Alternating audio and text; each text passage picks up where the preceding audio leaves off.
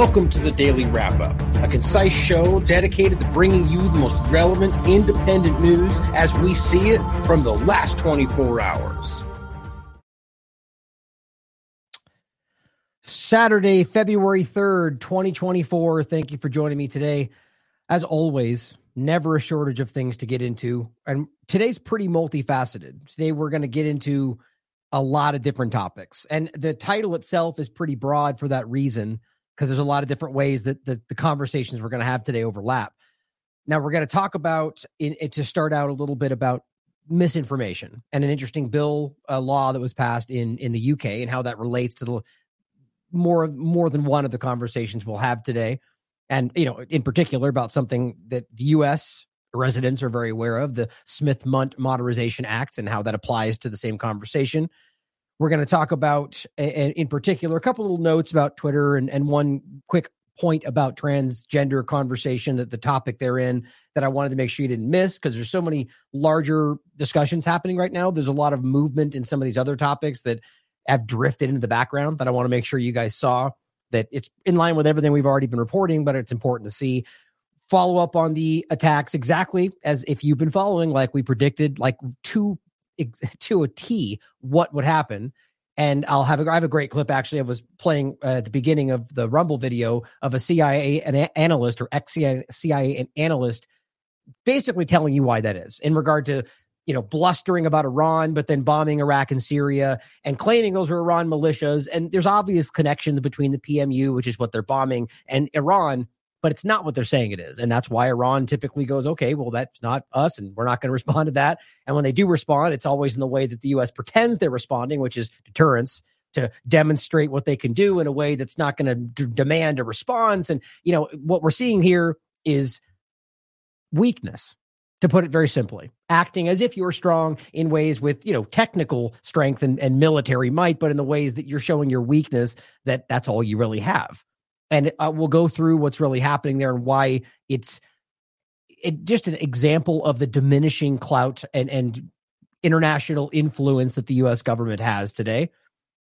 We'll talk about, importantly, other strikes on Yemen that just happened, which I'm baffled that, I'm shocked that keeps happening, because of how little benefit it seems to be giving them, which shows you that there's clearly some other entity driving these actions. A couple of quick points on Ukraine, and an interesting point about China and the border that I want to make sure we talk about, and probably not in the way you might think.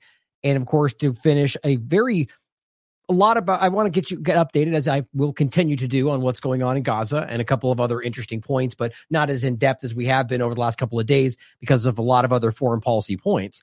But interestingly enough, as I will relate it to a Saudi Arabia discussion, there's a son of an Israeli diplomat who ran over a Miami cop, and it was now about to be released because of his father's position and the diplomatic immunity granted therein, which there is no stretch of the imagination where that should overlap to traffic accident of a son of a diplomat, but this is the abuse of the powerful. Interestingly enough, there's a lot of conversation about migrants and immigrants, or, that were a seemingly just blanket statement are all illegal today, even though that's not always the case. Hitting somebody with a car, which of course, no matter what happens, that's a crime, no matter whether you're a resident or not. And of course, if you're there illegally, whether you hit someone or not, you should be deported. The point, though, is that there's far less outcry about something like this, which just always shows you that there is politics overlaying most of what we're dealing with. But important stuff we're going to get into regarding Israel and just the horrific situation there, and how important this is to pretty much all of these other conversations. Now, I want to start off by making sure you guys saw something I recently shared. There's a new platform. I was recently speaking with the CEO of BitChute today about this and just how I can utilize this. And I really do believe in what they're doing and the efforts they've taken. And it's sort of the same way that I talk about Sovereign.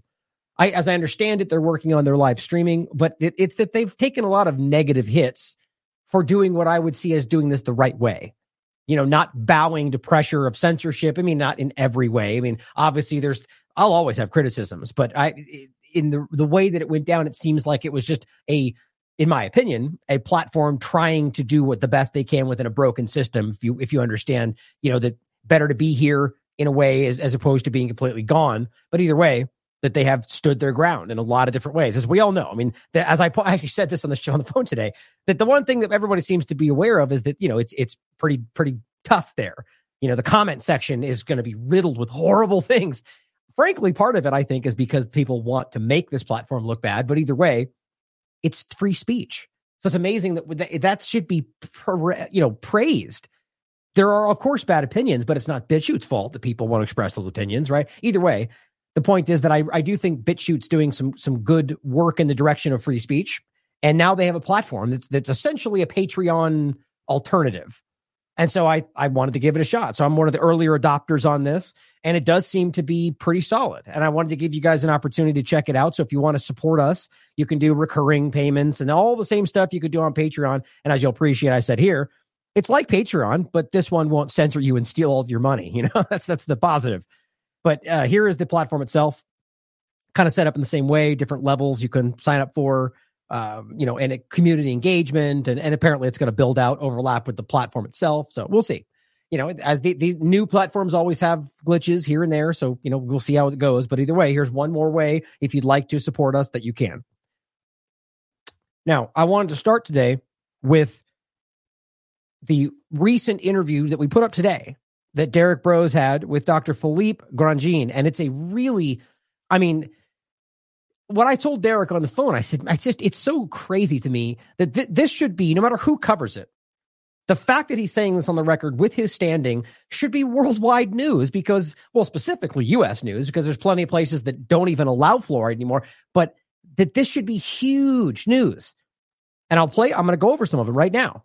But yet, nonetheless, of course, as always, this gets drifted into the background. So many people that are, fronting as important news representatives don't care about certain things that don't fit certain political paradigms. And that's always what I'm screaming about, which probably to the frustration of people that like what we do, but still fall into the paradigm for some reason. But this is important work. What he's talking about is not, I'm going to let it speak for itself, but he's a very credentialed and he's the editor of a medical journal. He's a professor, and has worked at Harvard with the WHO and different overlaps and no longer does. And you'll hear why, but that fluoride is dangerous for you. Now, Derek is on day 3, I believe, of covering the trial. There's been some pretty important stuff that's been said, but he's going to be coming out with an overview of what's happened so far, like we did on day 1, probably tomorrow, I think, or coming up. But the point is that it's really going to matter the most once this culminates, which is what we really hope is going to happen there. And as I forgot to grab as well, I'll grab this for you in case you'd like to continue to support this, because I get the sneaking suspicion that there's going to be more to this after the fact. Covering the culmination of the fluoride trial, you can support our work here to keep Derek there and covering what's going on. He's gotten some great interviews already, as you can see here. Doctor Who, I believe he's going to be doing some more coming up soon with some of the prominent characters along in this whole topic. But it's just such an important discussion here. And I want you to understand how this could change a lot of things, not just the fact that it could remove a very dangerous neurotoxin from your water, but also that it will cement the reality that they knew it was bad, that not only have they, that they fought to keep, or rather, I've kind of said it backwards, but that they knew it was bad. They've maintained this. And now at this moment are actively, and this is the way I want people to see this. They're fighting to keep what they know is dangerous in your water. It really just continues to blow my mind as much as we know these things. It doesn't shock me, but that it's so on the surface because the draft report has already been leaked. And the NTP, which is the National Toxicology Program, as a government entity, have for years has been saying this report is done. It's been done. You guys are dragging your feet. And it says everything we're saying. It's pretty important. So we'll get in. Next, after this, we're going to get into, as I said, the UK as in this together. Ian Davis points out that you live in a dictatorship if you live in the UK, and it's about misinformation. And I think it's because of, it's things like this, that laws like that are being passed. And really, actually, just cut to the chase, we'll get to the law they're discussing as Off Guardian goes over is about, that you can be, it's illegal to spread misinformation. And we know how that game is played. But the important part is except the corporate media can. And it's not even that's exactly what it says. It's crazy that they just write it out. They're allowed to lie to you. And we know why, for national security. That's the Smith Modernization Act. And if you don't know that, we're going to come back to it in a second. But that's important for this because it's stuff like this that laws like that are passed to keep from your view.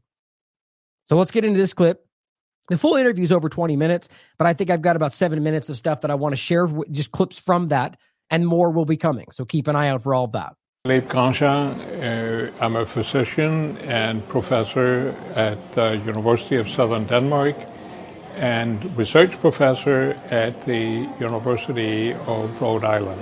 And when we merge all the findings, we can see that there is a tendency, the higher the fluoride exposure during fetal life, that is from the mother's exposure, the greater the loss in IQ at school age.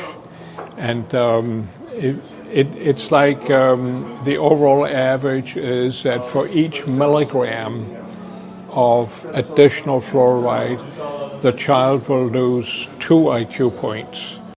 I mean, really think about that for a second. And he's and this is over the level, right? So not just in general, but once over this level, which is the accepted level, 1 IQ or 2 IQ points for every milligram. I mean, am I crazy in thinking that is like the wildest thing? Like that is, and this is his scientific work in his studies and his research, and this is what they're trying to get out through this process. This is known, and that's what the report shows. He's just giving you more specific metrics based on his own work. So think about that, especially when, as Derek rightly points out in this interview, there are not, it's not, and this is what in the actual trial at the moment seems to be being put off because of the pressure by the EPA, which makes no sense to me because it's obviously relevant, that you get it more than just water. The food, your toothpaste, showering, tea, drinks. I mean, it's all over the place. So his point that he responds to in this is that it's not that hard in the way that our world works to be able to get that much over the top. So that's a foregone conclusion. They are lowering the IQ of children more than anybody. And I think we can see that.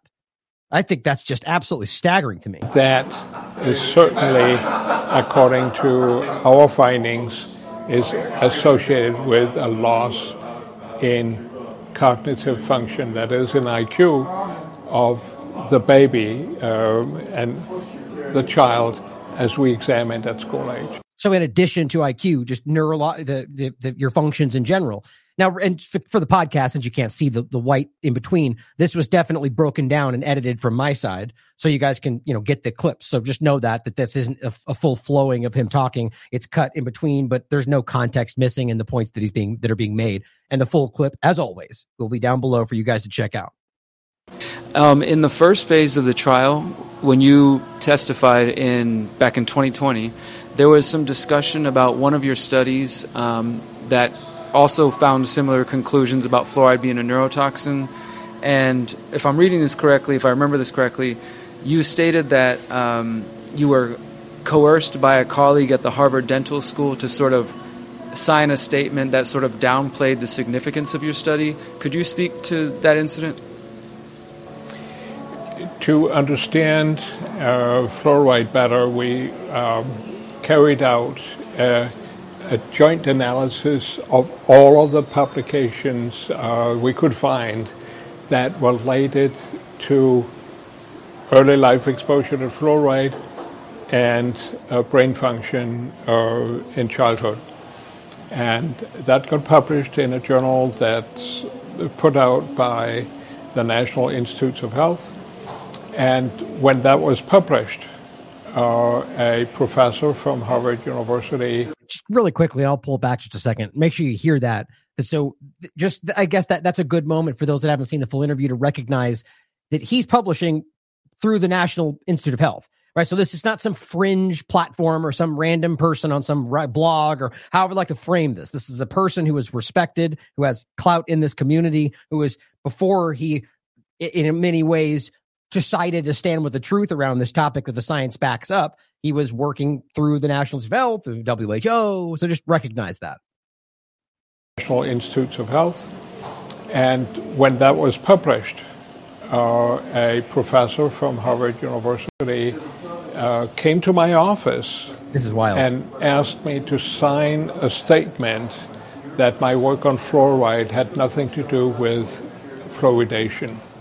Think about that. So you're telling me you published something. He didn't contact anybody. This guy just gets wind of this through whatever publication channels, seeing it published, whatever journals he's looking at online.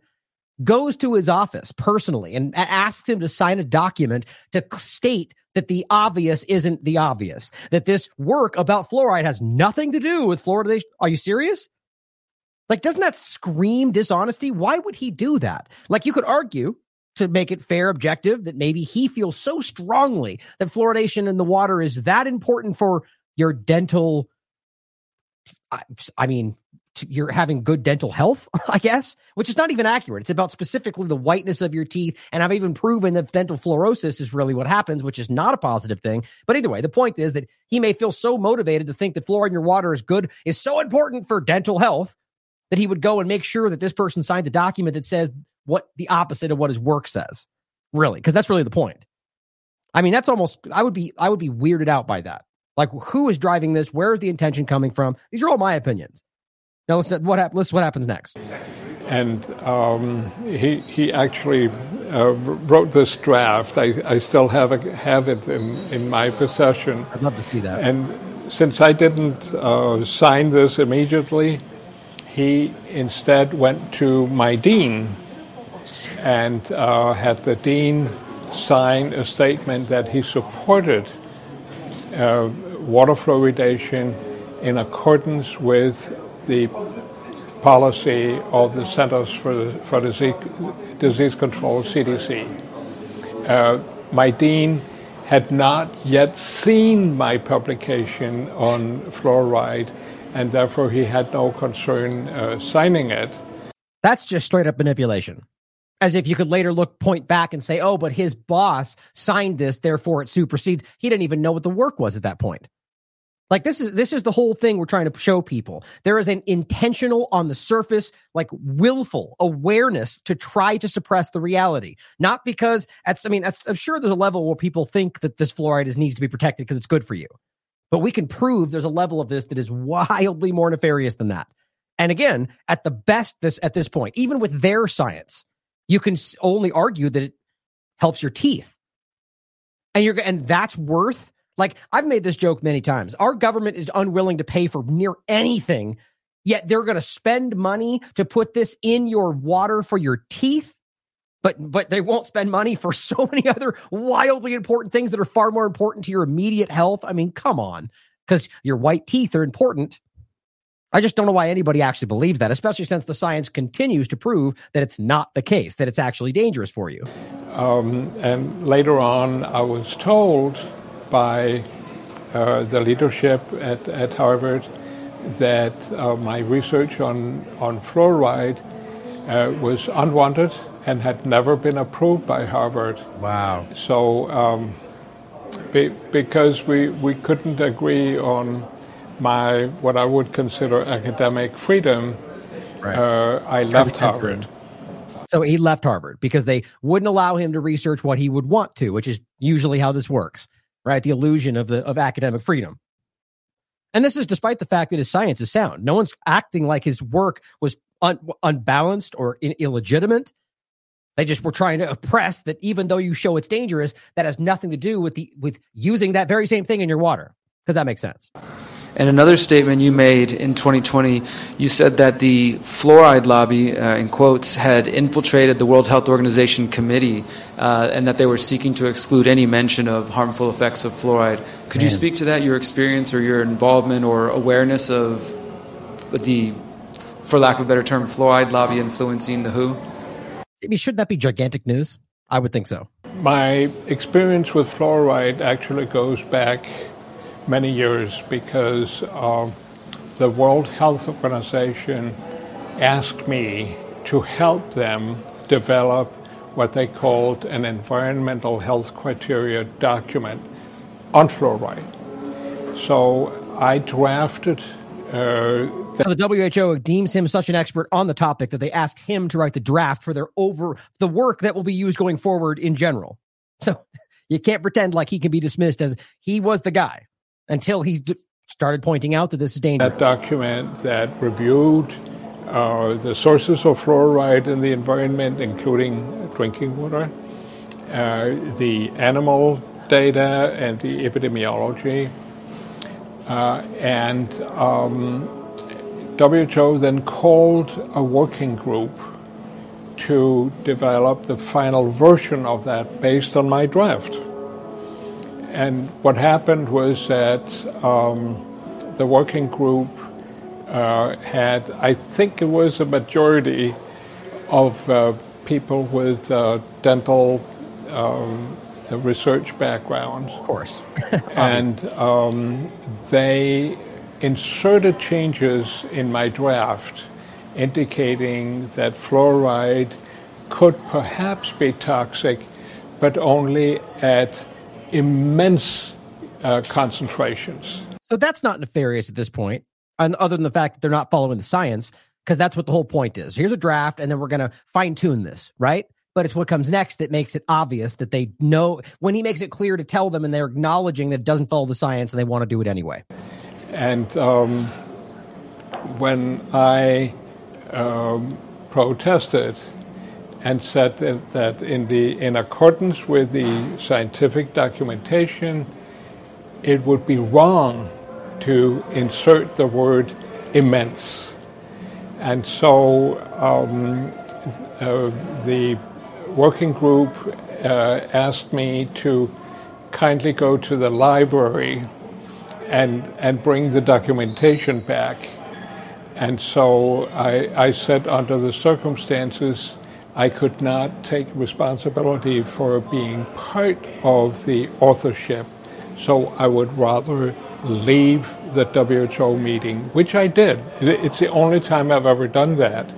But I was confronted with colleagues from the dental science, and they insisted on changes that I found scientifically inappropriate.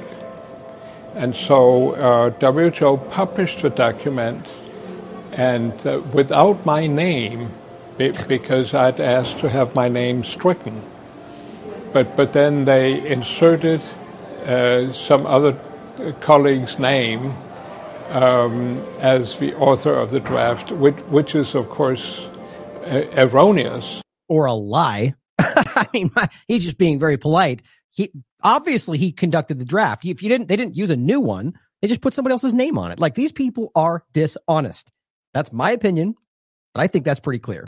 But that was what WHO felt was necessary to protect in order to protect the interests of water fluoridation. Wow. I think it's important for the public to know that they have to retain a little bit of skepticism. Yes. We're trying to be objective in science. I believe that I am, but sometimes when my findings are counter to other interests, then unfortunately there will be counteraction, so to speak, and that may not be understood by the public, that that there's really something going on here which is beyond science but has to do with the applications of that particular science. We can't be sure that 100% of what's published as science is necessarily correct.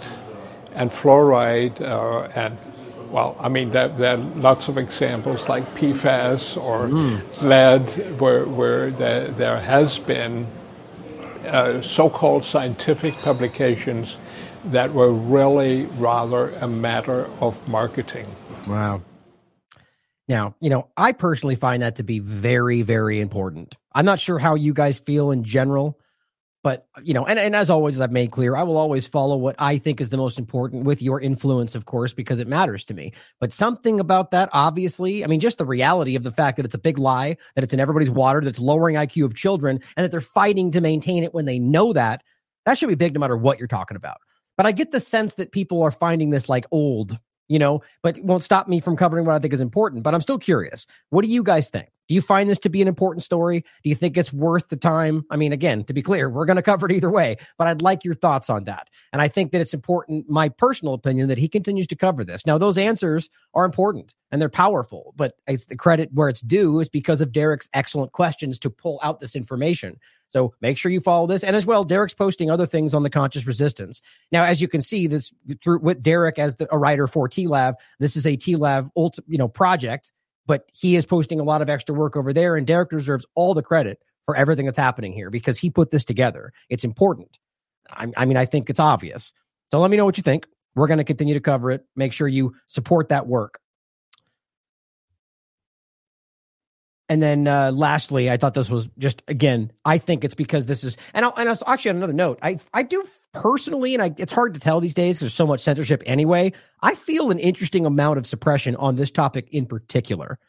And maybe that's because there's something larger to why this is in your water, or maybe it's just because it's that damning to be able to discover how long they've maintained this lie. But either way, there's this, you see this kind of stuff, and this is perfect to segue into the next point, which is why I put it there. He says, this is so dumb. Another lawsuit, weirdly popping up at the same time, seeks damages from the city of Buffalo for the lack of fluoride in their water. Everything in my body tells me that is exactly what you think it is. And, based on the way some of these court systems work, it may actually go, like, I look at it like the ICJ and the way it went down recently with a couple of different discussions. I don't believe that they're ultimately honest, but for whatever reason, I think it worked out the way that the facts should show. Right? That this is like Israel trying to throw a lawsuit, accusation of genocide at Iran in response because they're just trying to deflect. Well, how can you possibly call for damages? What? So your teeth aren't white enough? Like, think about how crazy that is. So to me, this is a coordinated effort to drown that conversation with stuff like this and to muddy the waters, which tells me this is important.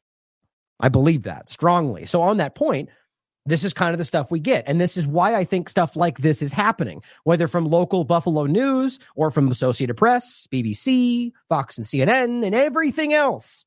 They have the legal right to lie to you. Now, right, just because I've said many times, and a big shout out to Brian from High Impact Flicks, who I greatly respect. We haven't talked in a while. I should have him back on. He and I are very similar on this specific topic, but a lot of different things when it comes to constitutional rights and anarchism and so on. But that just because something's legal does not make it right or even, constitutional. But just because something is a law, even then, doesn't even make it legal. Like, there's all these different the way that we've been broken so many ways. My point is that it always comes back to the Constitution. The reason Brian jumped to my mind, he was recently on I did a show that I thought was interesting, and the back and forth was really exposed the truth of Brian's stance, in my opinion, based on a lot of different things. But, you guys, his work in the past. Yeah, he has a new channel, I think, called Here's the Deal. One of the videos I just saw of him doing a kind of police accountability had like 3.5 million views. So still getting some good reach on that stuff. So make sure you check it out. But my point is that just because it's a law, just because the Congress gets together and actively, willfully disregards that a law is constitutional that they're passing, which means they're no longer even, that's the point where it's, if it, what's the actual exact phrasing? Basically, the line of alter or abolish it. I'm blanking on the first part of it, which is if it is, if it's not in the interest of, damn it, how does that go again? I could look it up. The point is that if the government is not acting in the way that we all know that it's supposed to, in the interest of the American people, if those interests are going the other direction, it is the right of Americans to alter or abolish it. That is a right. And everything stems from the reality of the Constitution and how that applies to, Supreme Court in general. Its ultimate, or courts in general, its ultimate point is to uphold the Constitution. But mostly we can see today that it doesn't. So in stuff like this, when you have a law, both in the UK and the United States, that argues that you're allowed to lie because of some opaque national security interest, it just means they can do whatever they want. And as Ian Davis writes in this together, if you live in the UK, you live in a dictatorship. Many have been trying to warn everyone, but no one seems too bothered. You now can be imprisoned, which does seem to be a lot more than what we're dealing with at the moment in this country, to a degree, I guess, but it depends on the public statement versus what happens and so on. But for questioning state narratives, you can be imprisoned. He says, democracy? Don't make me laugh. Well, here's the article. The Guardian does a great job, or Off Guardian definitely does an amazing job. UK's Online Safety Act, which we've talked about a lot, officially grants mainstream media permission to publish lies. Now, this is a bit different than the Smith-Mundt Modernization Act, which is sort of the way our government operates, selling you on the Patriot Act, which is the most unpatriotic thing in the world, or the War Powers Act, which gives them all the, like all these different things are, they frame it, as Ron Paul famously talks about, in a way that seems to be solving the problem when all they do is enshrine the problem in law. So there you go. Just because it's something that becomes legal because they're corrupt, but it's not constitutional and it violates what Americans like. Point is, bottom line, we don't want that. We don't want you to be able to lie to us, but instead you just make it law. So therefore, problem solved, right? Not at all. You can see the breakdown, and this is Section 179 in the UK. It is illegal to publish false information with the intent to cause harm, which is totally on them. They can decide anywhere they want that your intent was X, Y, and Z. But the point is, the other part of it on Section 180 very clearly exempts mainstream media. If you're a recognized news publisher, which in the United States, at the very least, that's not supposed to be something that they can decide. You are the news or a media personality or a journalist if you decide to be. They don't get to dictate who is not by some kind of agreed, inner circle. Either way, they decide recognize. So obviously that means the apparatus of propaganda, or if you hold a license and so on. But the bottom line is that you're exempt.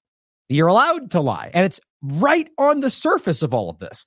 And they even make a point about that in general. Like they say, you think even the corrupt and bloated criminal class that rules over us would never dare to be that blatant? I wonder what it is exactly, whether they think they just don't care anymore, or that it's about trying to, push the next step. Like we're dragging our feet. And so instead they just kind of push you off the cliff, right? But so if you want to read more on this, I've written about this more than once back when I was writing articles more often. Still plan to. By the way, on that note in general, I have all these, like with everything else, like my Freedom Cell group that I signed up with and have barely even touched because there's so many things going on. I've got a lot of things that I want to do. I wish I had 3 of me. But in regard to the Substack, I plan on writing articles. I plan on getting back on track with a lot of different things like our weekly updates and so on. But, I wasn't prepared for Scott to leave, so I didn't really plan to be able to take on all of the other stuff that would go along with that. But I will either with my own time frame, I will make sure I get back to that, or maybe bring on somebody new. So if anybody out there is interested in that, reach out to me. But I just wanted you guys to know who are already subscribed to Substack. It's not going to diminish. I think we're going to be doing more work than we used to, but it's going to take me a minute to kind of fold this into the time frame. And I say that because I've mentioned writing articles, and that's one thing I really want to do is write some new stuff, both for this one and the Substack. But here's one I wrote in 2017. A New American Empire. Google's new propaganda program changes everything. Now, this is not exactly about Smith-Mundt. It overlaps with that. This was about how the Smith-Mundt Modernization Act and the many different acts and bills and manipulations, and then along with Google's new propaganda program, sort of like blew this up in a larger topic. But this is one you should read about. Here's one I wrote specifically about it. 2018, the Smith-Mundt Modernization Act and the mainstream media, the legalized deception of the American people. And here's what's funny. This goes back to 2018. And what I used to do back a long time ago was I sort of wrote a mini article with the show and then changed the title. It was way too much work. And so I ended up don't do it anymore. Here was the title of that show. Patriots labeled terrorists, just to show you how interesting it is, how it relates to where we are today. Government propaganda, Netanyahu indictments, and Israel's resource war. What was it? I think it really ... That's too bad. I guess I can't read the rest of the title. But the point is just that, there's a lot. We've been talking about this stuff a long time that are coming to pass today. Here's one written by Whitney Webb in 2018. Lifting the U.S. propaganda ban gives new meaning to old song. Now, the whole point is the Smith-Mundt Act was about making propaganda toward you as an American illegal. It still happened. But this is how they passed the law, the Smith-Mundt Modernization Act. To go, hey, we have a problem. We're going to solve it. We're going to modernize this act. And all they did was just make it legal. As long as it's in the interest of national security, which means literally anything they wanted to. As well as this one's 2016 from Melissa Dykes, Truth Stream Media. Yes, U.S. government propaganda used against American citizens is officially legal now. Just in case you want many different perspectives on it, I think that's an important topic. So on that note, keeping all that in mind, by the way, with everything else we're talking about, because we don't factor that in enough today, that it is legal. And I mean, like, think about it like this. That's what I've said every time. That show you watched last night, that CNN program, the Fox program you watched today could be literally entirely made up from whole cloth if they deemed it national security. And understand that at some level of the corporation, they know that. I doubt the Tuckers of the world are aware that that's happening. And again, I think it's important to look back and realize that it's very self-evident now that Tucker was pulling punches or was being told what he can and can't say, as much as he tries to say otherwise, because there's now examples of pointing back and saying, I'm saying things now today that I wasn't then, and not about your opinion changing. And it's not even meant to be a knock. The point is that's what corporate media is. I get why he wouldn't want to admit that, but you listen to someone like Allison Morrow, who has left and is being very public about the overlap. It's obvious that's what's happening. They lie and they force them to omit and hold stories, or a lot of them just go along to get along. Maybe it's easier just to pretend that you don't know what's happening and just do what they say. In any case, one of those examples, here's something that Elon Musk just put out. And I just think it's wild to me how obvious this all is. He says, he put out this saying the only action needed to solve climate change is a carbon tax. No, this wasn't some joke. It's very real. The point is, all the people that seem to be predominantly supporting him and calling him a free speech savior aggressively disagree with that for the most part. I mean, even people like myself who are not left or right and, generally just engage each topic objectively, and I recognize the illusion of both, can see that climate change, the climate crisis, is an illusion. It doesn't mean we're not destroying the planet. In fact, things he's involved in are doing that more than most. But it's not about carbon. And yet here he is, as we are supposed to perceive as a smart, intelligent tech billionaire who doesn't seem to grasp that or doesn't care.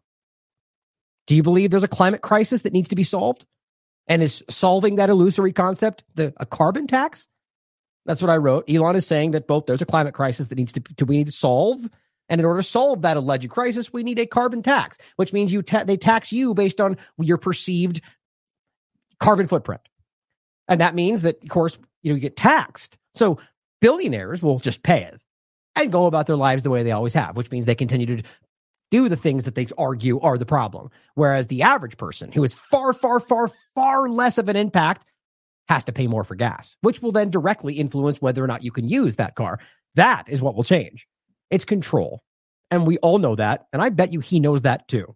I said, but I guess since the free speech savior is proposing this, that it will be received as insightful. There's an interesting meme going around that shows, Bill Gates saying, I'm going to put a microchip in you with a vaccine, and showing the right going like, no, bad, whatever, bad guy. And then Elon coming in and saying, I'm going to put one in your brain. Or, basically the meme is like, this is a secret microchip. And they're like, no. And he's like, I'm going to put one in your brain right now and publicly. And they're like, yay, cool, nice. And it just shows you how crazy that is.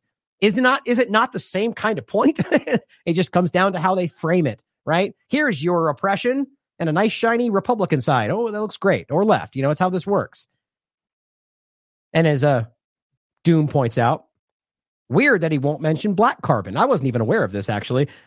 Doom writes, scientifically, black carbon, or this is a post, obviously. And I don't think carbon is the problem, but this is how they're framing it, which is interesting, as him coming up and arguing for a carbon tax. Scientifically, black carbon is composed of several different forms of pure carbon and heavily contributes to air pollution. This remains one of the largest environmental concerns with rocket launches. Gee, who's doing a lot of rocket launches? As rocket launches are subject to creating extensive amounts of black carbon, which pollute the earth. It's just so exactly what you would expect, isn't it? Now, one other quick point before we get into foreign policy, which is the bulk of today. We've talked a lot about the transgender conversation, right? I mean, for a while. And it's important to notice that everything we've said about this it's not even up for debate. These were provable realities, their own scientific studies, their own groups, like was it WPATH, I think? The leaders, multiple leaders of that group were telling you that they were being haphazard with children right in the beginning. And the agenda, like we're seeing today, just runs roughshod right over the top of it. So here is Ronnie Nicole pointing out that Alberta is going to ban medical transition for children. Yeah, about 3 years too late. But province will give women a choice to compete in women's only division and athletic competitions. Right. So the point is that it's even Canada, for crying out loud, Alberta specifically, rolling this back. Now, why would that be? Weren't we screamed at this was like the most important thing in the world? That how dare you not believe and just blindly take at face value what they believe they are? So are they now racist? Are they bigots? Or are they just meekly and quietly admitting without saying it that they were wrong and aren't going to own up to all the children they've destroyed for the transhumanist agenda or whatever it was really about? I mean, think about that. And here is, and again, this just briefly, like I'll get into, I think I'm going to go through and do a focus on this I've been saying that, but I think it's going to be needed at some point. A New York Times article. This is from yesterday. As kids, they thought they were trans. They no longer do. I had to use that at least once. I'm probably never going to use that again. The point is, it's absolutely unbelievable that this can be the statement. This is the same outlet that was screaming at you for being a bigot, for not blindly trusting what they were doing. And now you just come along and go, oops, turns out we were wrong, without really even saying that. No acknowledgement. Just realize this was being pushed and allowed. And by the way, it's still happening. This problem has not gone away. It's just kind of quietly gone to the background. There are still teachers who militantly believe this and are pushing this on your children, and the whole drag queen story time and all this stuff. I mean, where'd that all go? Right? It's still happening. For whatever reason, it's not this big, important wedge issue. Probably maybe it's the election time, election season. Who knows? To just recognize that people like Walsh, who were on this early, were right. This is wildly politicized, and they were mutilating your children for the interest of God knows what they were trying to accomplish. I've got opinions. But as Yang writes, New York Times published a long article yesterday, about detransitioners and how they always affirm model, which we were aggressively pushed, has destroyed the bodies and lives of many confused children. Gee, isn't that exactly what those of us trying to be honest about this were screaming years ago? The evidence backed it up then. I just think that's crazy. And I think it's important that we acknowledge how meekly they pass along these shit. It's like saying that North Korea is the biggest threat to our democracy, and then on a dime, we're looking somewhere else. Nothing changed from our side anyway, that now they're more nuclear capable. The point is that what about Venezuela? I thought Guaido being president was the most important thing ever. Otherwise, we were all going to die. And now we need oil. So get out of here, Guaido. We don't care about you anymore. I mean, should I even say it? I've said a lot lately, but it's kind of all these points. It's one of the many reasons why people seem to be finally seeing through this stuff. Now, I've covered this a lot. I'll just include a couple of them along with the main tag. This one is from May 2023. The dark and surreptitious agenda driving the transgender movement.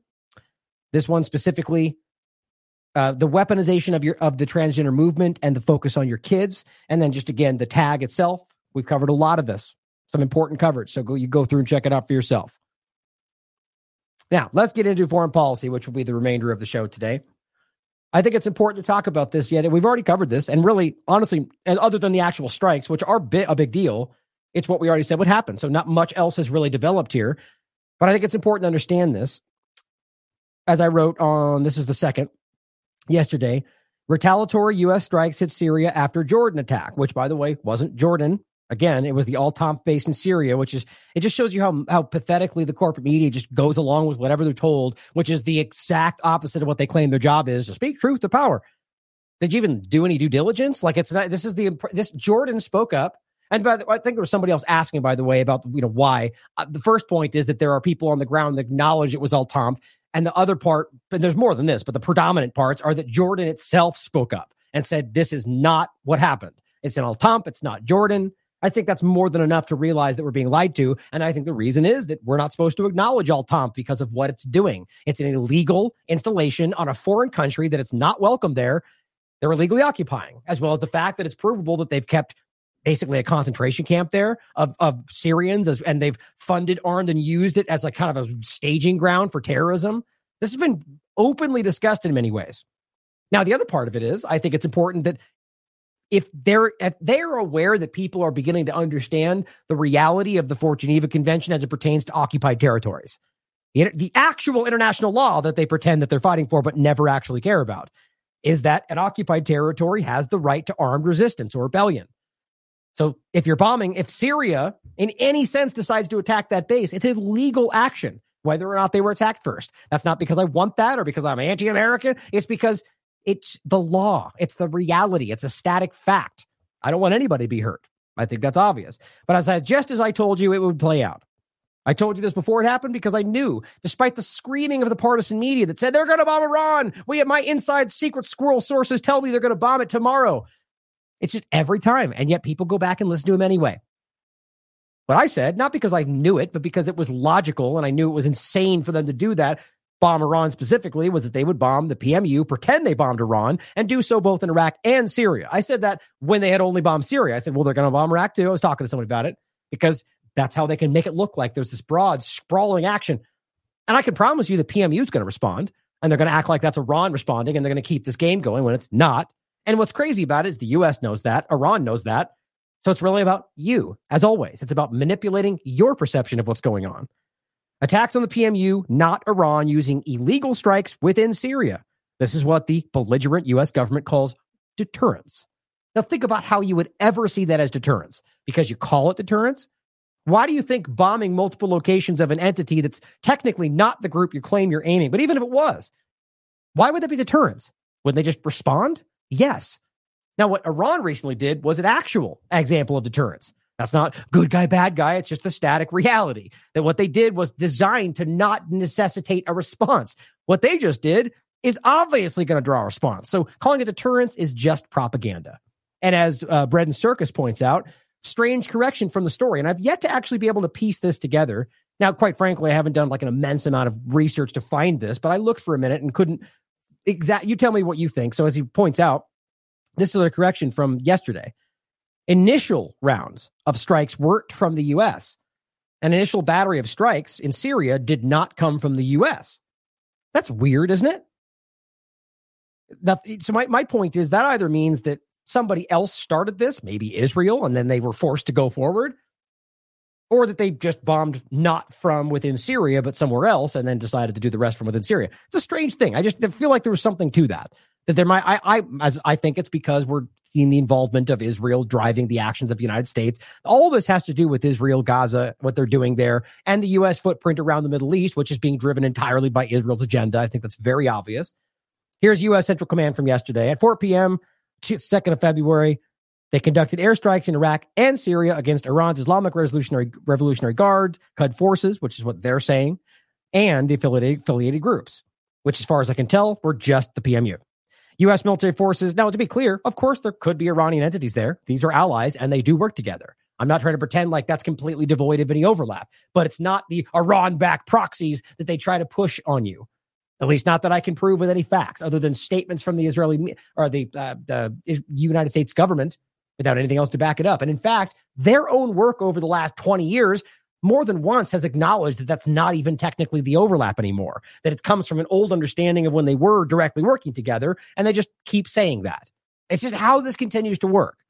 The U.S. military forces struck more than 85 targets with, think about this, 85 targets in a country that had nothing to do with this, with numerous aircraft to include long-range bombers flown from the United States. Like, how do you think the Syrian government's supposed to respond to this? Or the Iraqi government, who is literally occupied by the group who just bombed them? Which is the whole point about the occupation, international law, and why that's the same thing Israel's doing. It's a crime.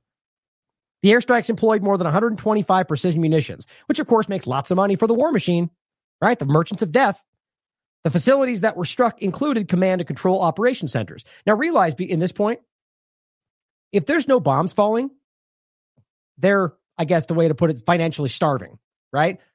This has been proven there's been studies on this. This government, not the United States, but the government, operates on the blood of other nations. Now, whether that's by design or not, I think it is. It's just the default reality. This is a military background to all of this, and if they not continuing the war machine, this country basically collapsed. That's what $30 trillion plus of debt, so we know about, will do. But it says the facilities that were struck included command and control operation centers, so we're told, intelligence centers, rockets, missiles, and unmanned aerial vehicle storages, logistics. I guess certainly could be true. I just don't know why we would take their narrative at face value. Munition supply chain facilities, militia groups. Now, very well could be all of those things, but are all Iraqi, Syria, PMU installations. Or not, or they're Iranian. My point is simply that what they did was entirely illegal, no matter how you look at this. And I think everybody is starting to make at least come to terms with this reality. And we've always known this, right? I mean, the conversation about Iraq was had at that time, or it's in particular as it spread out, the mission creep. And as we can see now going forward, none of this stuff ever needs congressional approval. How is that possible? That's one of the easiest ways to show you that this whole thing the wheels have fallen off. They're not even pushing back anymore. That's a big deal. Now, Disclosed TV was the one that just wrote U.S. military begins to bomb Iraq and Syria. I just want to show you the kind of sentiment we're getting from people. Now that you can read the guy's whole engagement, clearly, as he says, conservative right there. Only showing you that because that's the side that this seems to be reacting this way. Level them. Just think about the kind of ignorance it takes to argue, whether facetiously or not, or a joke or not. There is a very clear sentiment, like Lindsey Graham, but nuke them all, assassinate them, like just this belligerent, like might is right kind of mentality. And it's not just childish, it's deadly, right? It's this clumsy, I don't know what I'm doing or talking about kind of irresponsibility that's driving this and level them. So all the citizens there, all the civilians, all the historical monuments, all the culture, like just think about it. And of course he'd probably say, who cares? They're terrorists. That's really how some people think. And that's because of your government. That's nothing else. And I simply said, you're an idiot. It's crazy. Now, Hawkeye points out, this is footage showing the explosions of the headquarters of the Anbar Operation Command and Headquarters, as so we're being told, that was targeted by U.S. raids. And this, what you can just see, just showing you the bombing of the area. And I think what's interesting to point out, which this is the unit that also just so happens to be fighting ISIS. Of course it is. Why? Because ISIS is not what you think it is. I pointed this out on January 7th. ISIS claims responsibility for an attack on Iran. Why would that make sense? Aren't we being told that Iran is working and funding all this terrorism? Like, so at one moment, we're told that Iran is the biggest funding of terrorism in the world, and they're telling you that's ISIS and Al-Qaeda, and then that group bombs Iran, and we're supposed to not go, what? At least as we're being told anyway.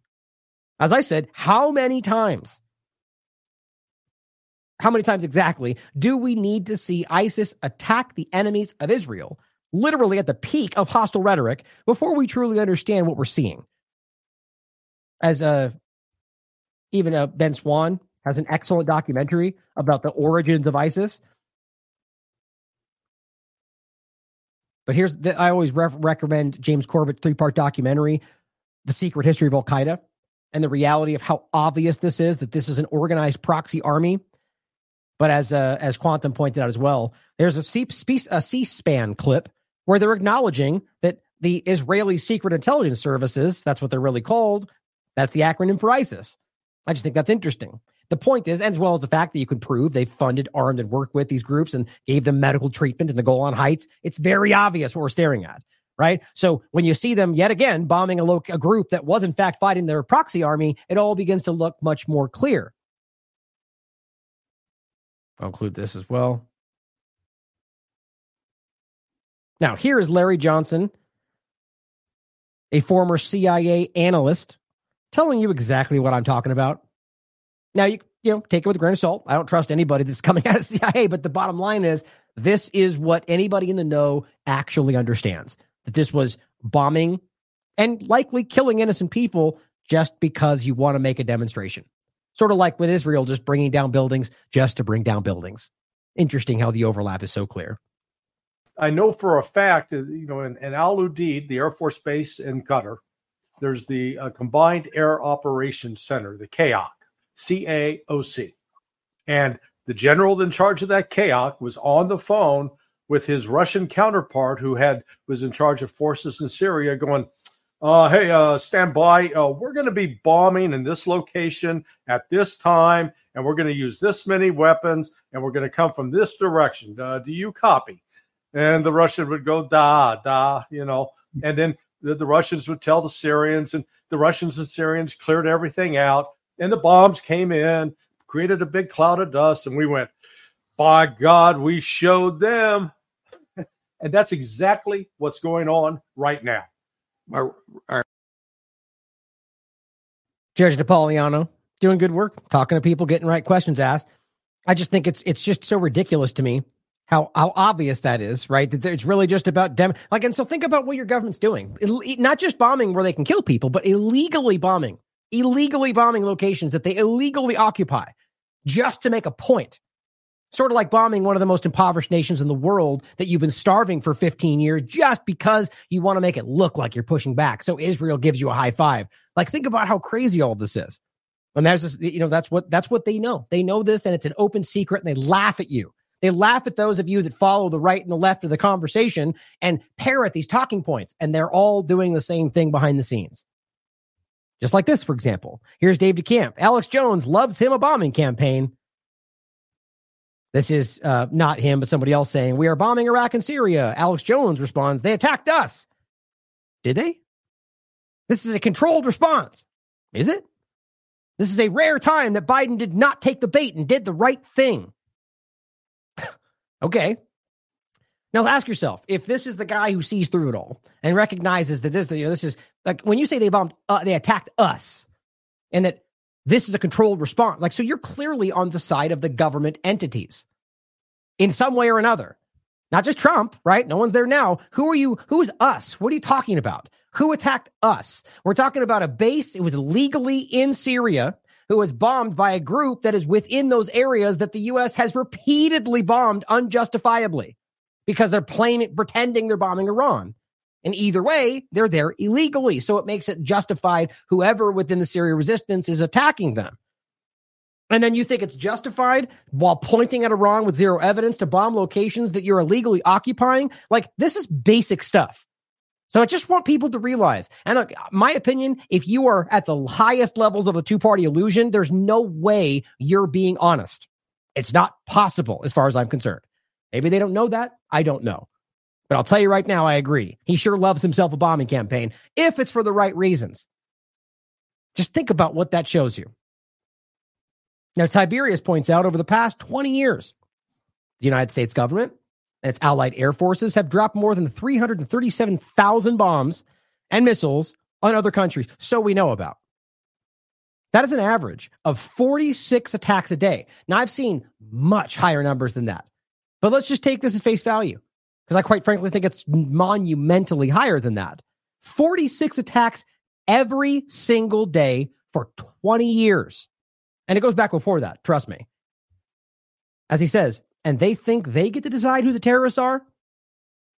Might makes right, apparently. Certainly seems the way the world works right now, at least from their perspective. But thank God people are seeing through it. I think we need to be, grow up a little bit in this country and recognize how obviously we're being driven into these manipulative stances that are inherently childish. Let's just say naive, like willfully ignoring things like you would hear from Andrew Tate, the kind of stuff that any intelligent person would go, well, that's just ridiculous. That is a wildly oversimplified, wildly partisan, just simply ignorant stance. And you pick your choice of things he said. Same thing. Here's a clip that I think is funny. I'm on Iran, so we're still technically on the Iran point. This is Nico House. He's tagged Free Palestine, Free Gaza. But Nico House talking about Nikki Haley, which Nikki Haley is just, again, she's just not even real as far as I'm concerned. Who knows whether to put her into power, because there's no election really happening. And that whether or not, there wasn't one last time either, or the one before that. But she is just like this compilation of old neocon stuff. It's really weird to me, and how anybody's taking it seriously. It's almost embarrassing to watch. But here, as he writes, Nimrata Nikki openly advocated for the U.S. to violate international law by committing extrajudicial assassinations of Iranian leaders. Openly said this. And this is almost worse than Lindsey Graham. And they don't think that shows the world exactly what they are, or they don't care. I don't know. But here's what he had to say about it. Someone want to explain to me why Nikki Haley is openly advocating for assassinating Iranian leaders, Soleimani style, both in Iran or on foreign soil? During a recent interview, Nikki Haley was asked, how should we respond to the allegation that Iranian-backed militia killed 3 American troops? This crazy... My mama watch, I'm not going to say that. This crazy lady decided to respond by saying we should attack their resources and attack their leaders. And more specifically, she said we should assassinate their leader Soleimani style. And there is so much wrong with this. Of course, don't forget Soleimani right? Which, by the way, that story in general, we were ahead of most everybody in media in general. I remember interviewing with James Corbett about that because we had that story broken down like before it even happened. The bottom line is that they assassinated him under the claim of diplomatic relations in an airport. Now, that's not even getting into the overwhelming propaganda from the partisan media, both sides of it, that framed him as a terrorist. And this goes into the point about we're going to get into in a minute about the border and so on. Like, just because they say on the terrorist watch list or from countries that we don't like, that means literally anybody that they don't like. And 9 times out of 10, it seems they're not what they say they are. And then on the other side of that, they're working with all the terrorists and you guys call them allies and they're okay. You know, it's crazy. But I think here, Soleimani's aspect of this just demonstrates, just like with Trump, like I said, he took the mask off. He showed you what he was, which was nice. It was refreshing. You got to see it point blank. We can call it out.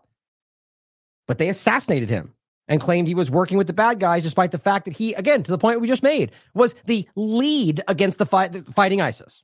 They're responsible with Iran's efforts and Syria and Russia, in fact, actually fighting this. And that's why the U.S. doesn't like it, because they're fighting their proxy army. We need to really be honest about these things today. For starters, what do you mean attack people or resources in other countries? Like, you can't decide to destroy someone else's base of operations in another country just because you fucking feel like it. Right, but they do. And that's an important reality that they do that everywhere. That's what Israel does when they bomb anything in Syria. Oh, Iran's present. Iran installations. Well, what are you talking about? You can easily prove that's a violation of international law. There's no declaration of war, but this is the point. It's just not there. They don't care.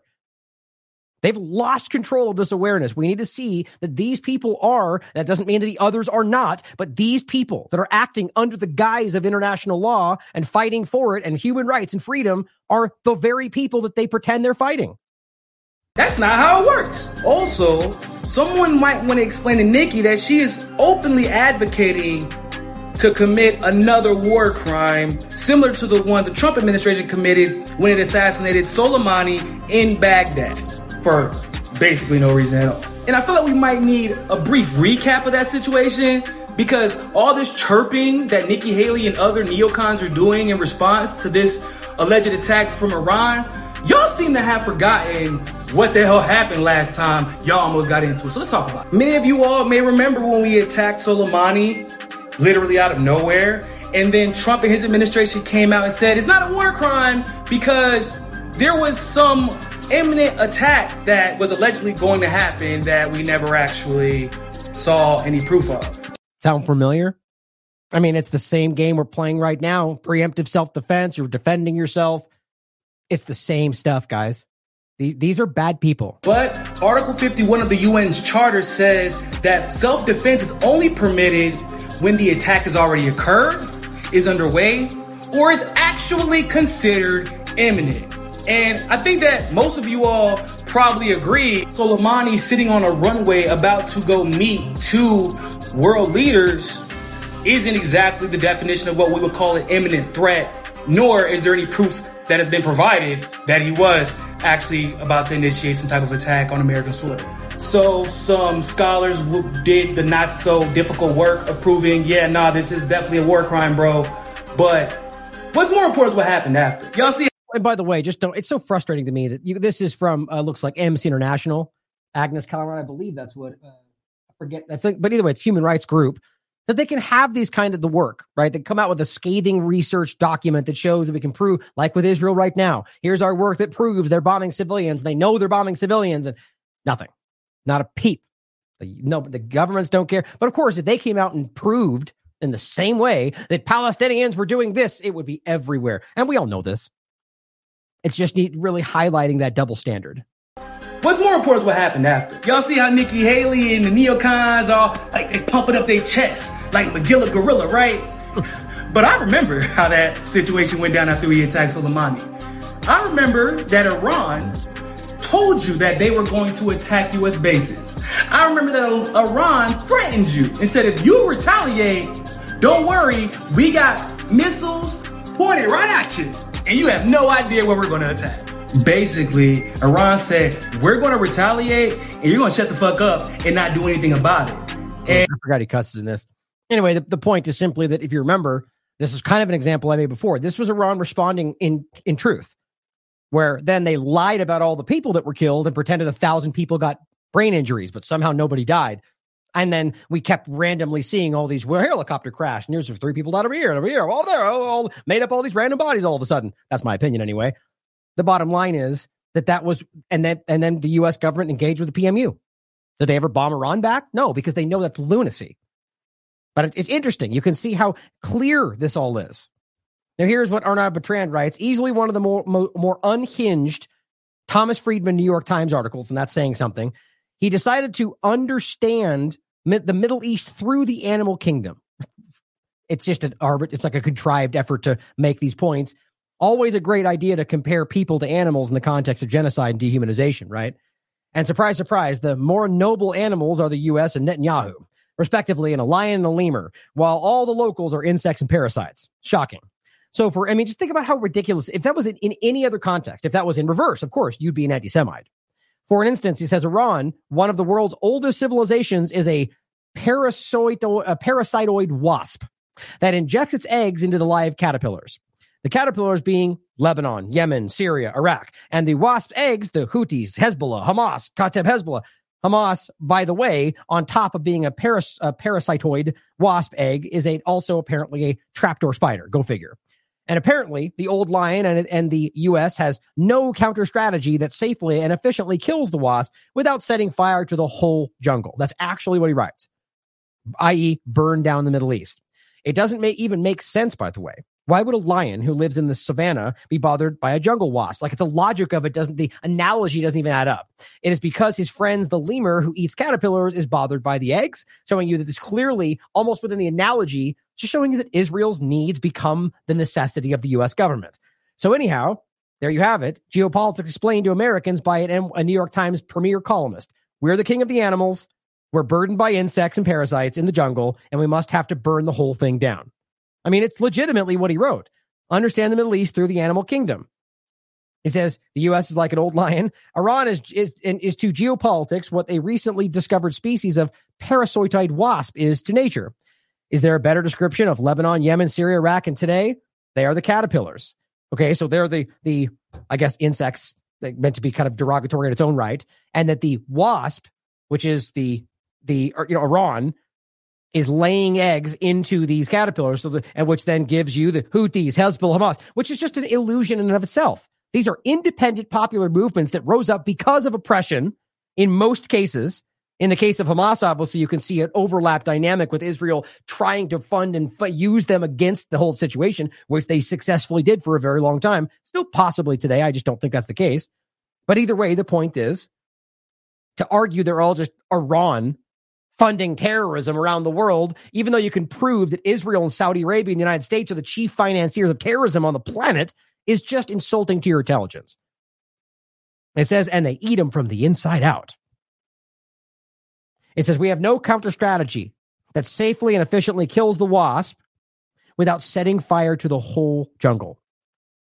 I mean, is that just a way to kind of like make sense of why Israel is just carpet bombing instead of going in to strategically fight the group they claim they're fighting? I mean, my God, these people are disgusting. Hamas is like the trapdoor spider. Netanyahu is like the lemur. If anybody did this in reverse, you know exactly what would be happening. At the very least, all of the screaming, Elon Levies of the world are going to come out and call it, it's classic blood libel, no matter what it said, Here's what Scott Ritter said to end the point about Iran. Imagine for a moment, a scenario where a senior Iranian diplomat arrives in Damascus and proclaims to the media, quote, Mr. Biden is going to get some unpleasant surprises, while announcing the supply of weapons to pro-Iranian militias for the sole purpose of killing American soldiers who are illegally operating on Syrian soil. The obvious reverse analogy is that's what Nuland just did. Publicly, or Lindsey Graham saying assassinate them or bomb them or kill them all. Excuse me. It's just this hubris. I don't know whether they don't even know it anymore, but at the very least, it's just provably on the surface showing you that these people believe they're above the law. Victoria Nuland is an evil hypocrite, he writes, and not too smart. I agree with that. She just made the case that the U.S. is de facto party to the conflict between Russia and Ukraine. I think they've done that countless times already. She also, using U.S. logic, by the way, made a de facto case regarding the legitimacy of Iran's actions regarding the transfer of weapons to Syria and Iraq. Right? Why is it okay for you to work with your allies and not them? It's just this simple one-sided game. It's a double standard because they deem them unofficially, or rather officially, but with no legitimacy behind their claim, to be bad guy. You're a terrorist now. So anything you do, even if it's legal, is terrorism. That's how stupid this has become. And thank God people are seeing through it. And realize with this analogy, you can apply that to just about everything we're seeing. Blinken and his statements, Biden, the way he acts, people like the Lindsey Grahams of the world. Going to Ukraine, for example, and saying, your war is our war. And then 30 seconds later, pretending like you didn't do all this. Now here is the Jerusalem Post proudly pointing out on today, the U.S. and UK, again, for the fourth time in this whole series, strike dozens of Ansarallah targets, as they call the Houthi rebels. Why? Because they're hindering the genocide that they are desperate to maintain. Because that's the only thing that's really happening here. They're upset that the Ansarallah movement in Yemen are only stopping the necessities to Israel, which, despite the allegations of railroad trains, which I'm not even sure is true, bringing things to Israel from Qatar and elsewhere, I think it was Qatar, they're still hindering them dramatically. And that's the point. That's on top of the point of the fact that they, even with everything they need, are still failing in what they're trying to accomplish, other than just mass destruction and murder. But to realize that this is the U.S. government, the UK, acting as the attack dog of Israel and bombing Yemen, and in one of the most impoverished countries in the world, just because they are not getting what they want. There's nothing legal about this. There's no congressional approval. I mean, it's over the top. And it really continues every day to kind of shock me, even though I see this stuff, that they would continue in this avenue. Like, what does Israel have on them? Like, I mean, really, just what is it that's driving this into reality? It just can't, because listen, Biden has lost so much support for this. And yet they just keep going. Maybe there's, the plan that we just don't see. Here's Hussein al-Bukaidi, who I've interviewed more than once. You can look at the website on The Last American Vagabond. During the U.S. and UK latest raid, he posted this today on Yemen. And by the way, they bombed, I should have put this first. Or wait. Oh, I thought I had one more tweet in there somewhere. That's weird. Well, in any case, they bombed the Capitol. I'll show you in the article. They bombed the Capitol. Dense, civilian populated area. It's like bombing Damascus, right? You think that has to do with ships? I mean, just that you have to recognize this, even if you think this is actually about stopping what they're doing. Why would you bomb the Capitol? Now, he says, one Yemeni was recording the raids. And you can listen to it. It's in Yemeni. And so on. And he says, I swear to God, America, even if you set the Capitol on fire, Sana'a, we are with Gaza. We are with Gaza. He continued to say, wedding. Because in Yemen, when there's a wedding, they use all types of weapons to celebrate the wedding. So the USA and the UK should know that we see these attacks, because he's Yemeni, and explosions as something to celebrate. Because finally, it's truly the Yemenis who show and teach the world what it takes to have a human and moral standards towards Palestine. He continues to write, let's say goodbye to US and UK false claims.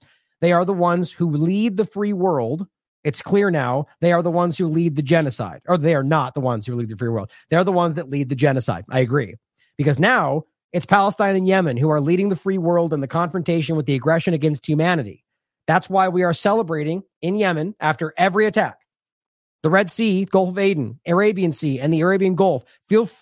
We will feel our victory. We now are fighting the mother of all terrorism. We're fighting the devil itself. It's really difficult for Americans specifically to recognize what the truth is about your own government. I know that's very difficult. And in a lot of ways, a lot of other aspects of the system, the two-party illusion in particular, are built to make you feel guilty or somehow unpatriotic by pointing out the truth. But remember, there's many quotes from people in the history of this country. I don't know if it was Franklin or not, but one of the main quotes was that, to just blindly support the president or read just the government is servile. right? It's meek. It's pathetic. That's not the interest of of freedom or democracy or whatever you want to talk about. There's been many statements like this.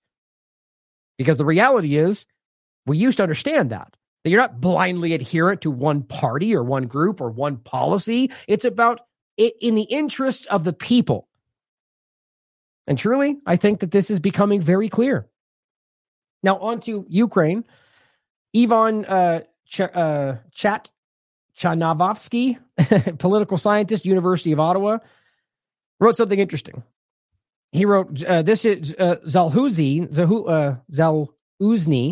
who was one of the heads of the military, on the eve of his expected firing by Zelensky. And here's the Washington Post from yesterday. Ukraine informs the U.S. about its decision to fire its top general. On the eve of his firing, Zelensky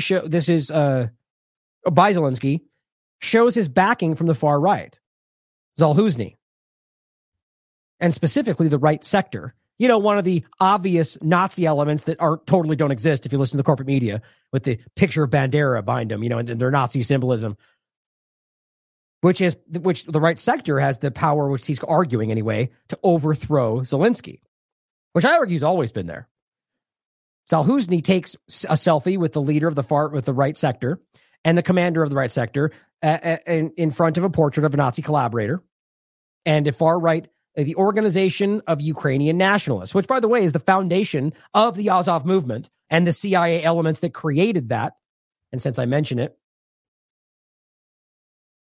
an article for you that Project Aerodynamic was the operation that the CIA literally grew fascism in Ukraine in the interest of affecting the Soviet Union, but they never stopped, and they've continued to do it, and that is the Azov movement, and it does directly connect with things like Charlottesville, which I'll grab that too since I say it.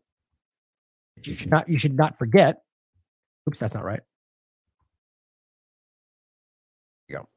That Charlottesville was the Rise Above movement, which is provably, as I've shown you many times, the U.S. arm on the record of the Azov movement. So the very impetus of Charlottesville, which became the kind of major point for the domestic terrorism, MAGA, and the right, and the cars hitting protesters, and they will not replace us, that was the Azov movement, which was built and funded and created by the CIA. It's very simple, but we've gone over that in the past. The point here is that arguing anyway, that there might be something different happening, right? That this might be the example of, as we've seen in the past in the Middle East, for example, or at least the argument that Saudi Arabia made at one point, that they've lost control of all this, which is pretty common. In fact, you fund all the worst of the worst in hopes of destabilizing other people, but eventually those people continue, and they've got a lot of work, and they've grown, and they've got weapons, and you can't control things like that, not really. And so here's the Nazi elements that might end up deciding not to let Zelensky do this. But we'll see what happens. The point is that this is what the reports are from today coming out of the Ukrainian media. Zaluzny saga update. The White House reportedly notified, as that's all you're getting in the corporate side of the media in the United States. However, Kiev officially denies the dismissal. Think about that. So there seems to be, I saw this the other day, but this was actually yesterday. I saw it yesterday. I didn't really get into it yet because I thought you have to find out if this is actually going to happen. The picture's real, but now based on this, seems like there's more to this. So it's interesting to see what might happen in Ukraine if suddenly the extremist elements that they grew to use against their enemies decide to remove their puppet that the U.S. put in place. I can promise you the only thing that would happen was Nuland would go back, all of her buddies, because that's who put these people in place, and just make agreements with the new people. That's all that would happen. But my point is that it shows you how irresponsible, how hapless, how unconcerned they are with what happens to the people of these countries to achieve their ends. Now, Judge Napolitano, getting into the actually, I should have put this. Well, anyway, this relates to specifically. Well, I'll make sure I didn't put this in the wrong spot. Actually, I think I did. Oh no, it's the right one because he's talking about Ukraine down here. The point is that here's RK Jr. saying, I'll come in and I'll stop the Ukraine war right away. I'll just read it first. He's saying, I'll immediately end the war, not prolong it by dragging other countries into it, kind of calling out Trump, where Trump is saying, I'll fund the Ukraine war and I'll get other countries to fund it even more, showing you exactly what we've always been saying. His supporters before he said that, were telling you that the opposite was the truth, because they just read into whatever he says into what they want to be the case, because that's how that kind of stuff works. But he's not. He said he would publicly support Ukraine, which is always the case. He'll publicly support Israel the same way. But RFK comes in to make it look like he's different and saying, oh, we'll stop the Ukraine war, which Judge Napolitano rightly pointing out the obvious. Well, Bobby, would you also immediately stop funding the genocide in Gaza by Israel? Of course, he will not respond to that. There's no denying the acts committed by Hamas against Israel were horrifying. However, Israel is not defending itself. They are deliberately attempting to wipe out an entire population, race of human beings. Now, even if you disagree about the first part, Hamas and what happened on October 7th, which again, you can't deny that crimes were committed. It's important to see that even people that might hold beliefs that you don't agree with are coming to the reality, because it's impossible to ignore, that they're committing genocide. Everybody, including their supporters, are aware of this, guys. Your current position, he continues, on this matter places you on the wrong side of history. And I think he knows that. Please tell us why you support the continued slaughter of Palestinian civilian population. Please tell us why you support the total destruction of infrastructure in Gaza, schools, hospitals, homes, places of worship. Why do you support sending U.S.-made weapons that are being used to kill innocent people? Why are you complicit in the war crimes you have seen with your own eyes? Of course, he's not going to respond to that. What's interesting, though, is, you could take this point about schools and hospitals and so on and look back in any other context. Even if you think even if there are literal extremists that have taken it over and using human shields, the point is that you go back and you see these things in the game. That the point is they would say that they're lying or that it's not true or it doesn't matter because it's the same game. And except the difference now is that you can prove that they're not, that they're the 972 magazine article and Haaretz's overview, or rather I meant overview work, kind of a broad discussion of all that they've proven and debunked. They know what they're doing. They are deliberately destroying infrastructure, and you can see conventions planning the rollout of these settlements. It's all so very obvious, it's insulting. But I agree. There's too much hiding this. And that's why it's hard to feel that a lot of this, the other things that seem unrelated are being driven by a desperate entity that is losing control of everything. That's my opinion. Now, I'm never going to tell you that's the absolute fact until I can prove that, but I very strongly feel that a lot of the things we're talking about today are being driven by the desperation of the Israeli government. Now, let's talk about, for a second, the border, which I do believe is an overlap to that very point. Arnaud Bertrand writes, it's actually quite astonishing, this statement made by Jake Sullivan. He says, quote, and here's the actual the links are right here for you as well, from the White House Post, saying, we realize that efforts, implied or explicit, to shape or change the People's Republic of China over several decades did not succeed. Which that might not seem, it's obviously not shocking because of how much you hear this. That we're trying to spread democracy and freedom and, whatever else. We're trying to, what's the words they use? Talking about like the global South and we're going to give them digital IDs because they don't understand how to live their lives properly, whatever they keep doing. The reality of it is that on the surface of that, they're violating international law in every possible time that they, especially with their adversaries, explicitly try to shape or change what they're doing. But to be clear, they all do this. But let's just understand that the U.S. government's one of the only ones that seem to proudly state that because they act like when they do it, it's freedom. He writes, it's astonishing because it implies a complete, I wouldn't think it implies, I think it very clearly states a complete disregard for China's sovereignty or whoever they're talking about. Just because you see China as the evil bad guy does not change the international law. We have to remember that.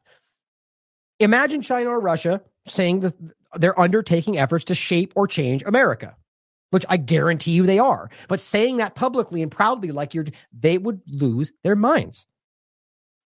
And by the way, he writes, it makes a complete mockery of international law, which is what they're doing every day today.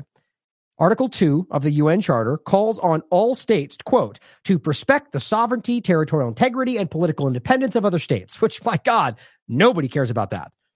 He says, I guess they're so used to being above the law, American exceptionalism is so part of the psyche that they don't even realize how statements like this, let alone the actions these statements describe, sound to the rest of the world, especially today.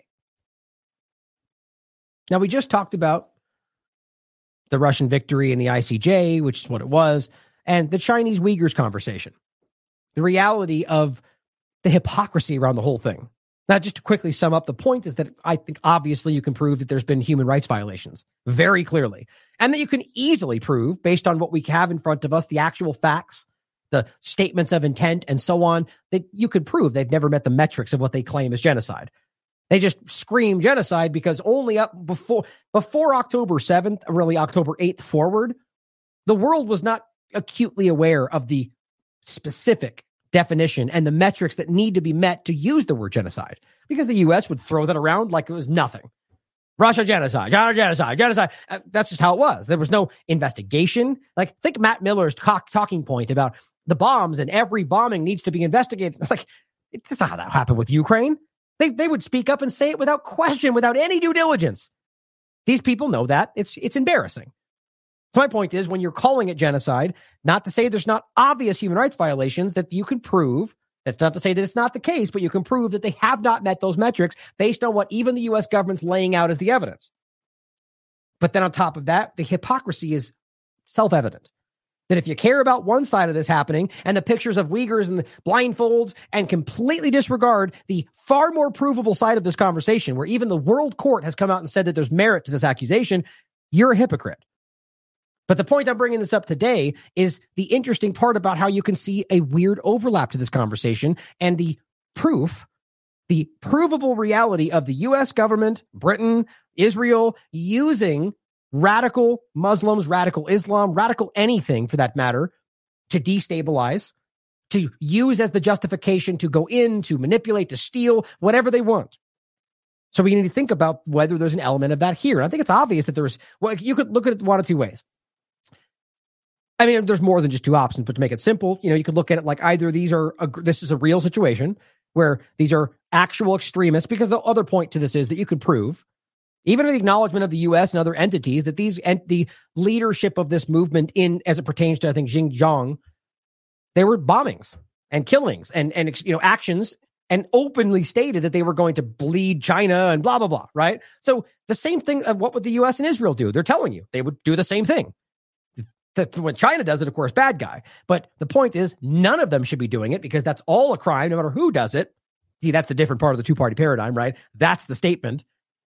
But that ultimately question whether there's somebody driving that, right? So it could just be that it's an organic situation where there's extremists, and that China starts doing something about it, and maybe in ways that are illegal, and the U.S. government goes, aha, perfect. We'll fund them. We'll influence them. We'll side with them, like they do with anybody that's against their adversaries, even if they're worst of the worst, or usually being the worst of the worst. Or it could be that it wasn't there at all, and that they need to destabilize the very group they told you was the focus of their next 20 years, which was China, right? China can't surpass U.S. preeminence, and we have to make sure we're growing in the tech industry. I mean, everything they seem to put forward is about battling against China's growing economy and the failure of the U.S. entity because of what they're doing. Look right now, they're shooting themselves in every foot because of what Israel's doing. But my point is, I think it's obvious that that's something we shouldn't ignore, that this is being done to China, which still doesn't remove the fact that they were abusing some of these people. But on that note, talking about this overlap, I think this is really interesting. This was an article from Daily Caller, which I'm very suspicious about. Now, this gets into two things, both that point we made there and the overlap of utilizing that, but also the the border itself, but then also the conversation about how this is being used to set you up. I really feel that with this conversation. It's entitled "Not a Friendly Migration." Brett Weinstein, who I think a lot of people are becoming suspicious about, details trip to Darien Gap with Tucker, warns about alleged Chinese camp. This was on the 1st of February. It says biologist Brett Weinstein, why is he going to Panama? It's strange. Not that he can't just travel there, but this seems like there was an agenda here. And he does express it. He says that Michael Yon, who I'm equally, I have my suspicions about, invited him there. All of this is wildly partisan. And you look into some of Yon's work, you can see a lot of the, they're all. I can't help but feel the very inherent racist tones to a lot of it. Like, you could acknowledge there's weaponized migration and that there's entities, whether it's China, Israel, Russia, whoever, who are using this. But at the same time, not engage with all these people like they're all terrorists or all gross and disgusting and going to steal. And that's how this conversation feels from every angle in the partisan world.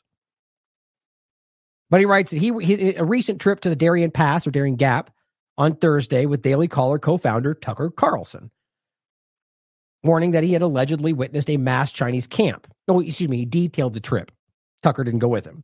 Weinstein appeared on the Tucker Carlson encounter, one of the many things they're doing, all on X apparently or wherever else, to discuss his recent visit to the Darien Pass, known as one of the most treacherous ways migrants from South America travel to get to the United States.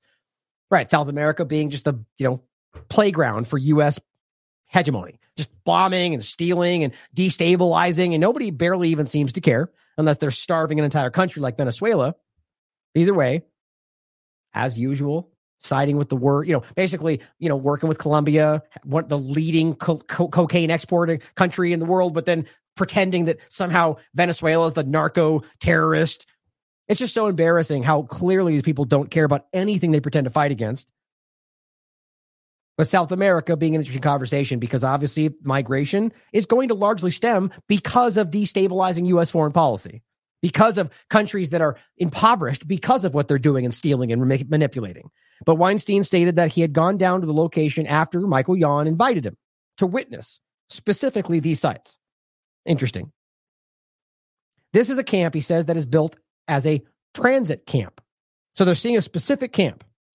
He's saying it's built of containers and various objects to house people. Well, sounds like any of these camps, quite honestly. And it is almost entirely Chinese. Interesting allegation.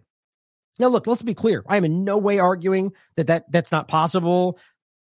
The fixation from the right about everything only relating to China seems really disingenuous to me. I see China as one of many possibilities in anything we're talking about. Weaponized migration, I very much think is part of this. But I think that's obviously part of it, but it's almost like we're supposed to be able to see that, and it's supposed to be blamed on somebody who's not doing it. That's how I feel this is working. In order to get people to jump to the border, to act like they're defending something, when in reality, it is about exactly that. Partly, anyway. I mean, these are all my hypothetical, these are opinions.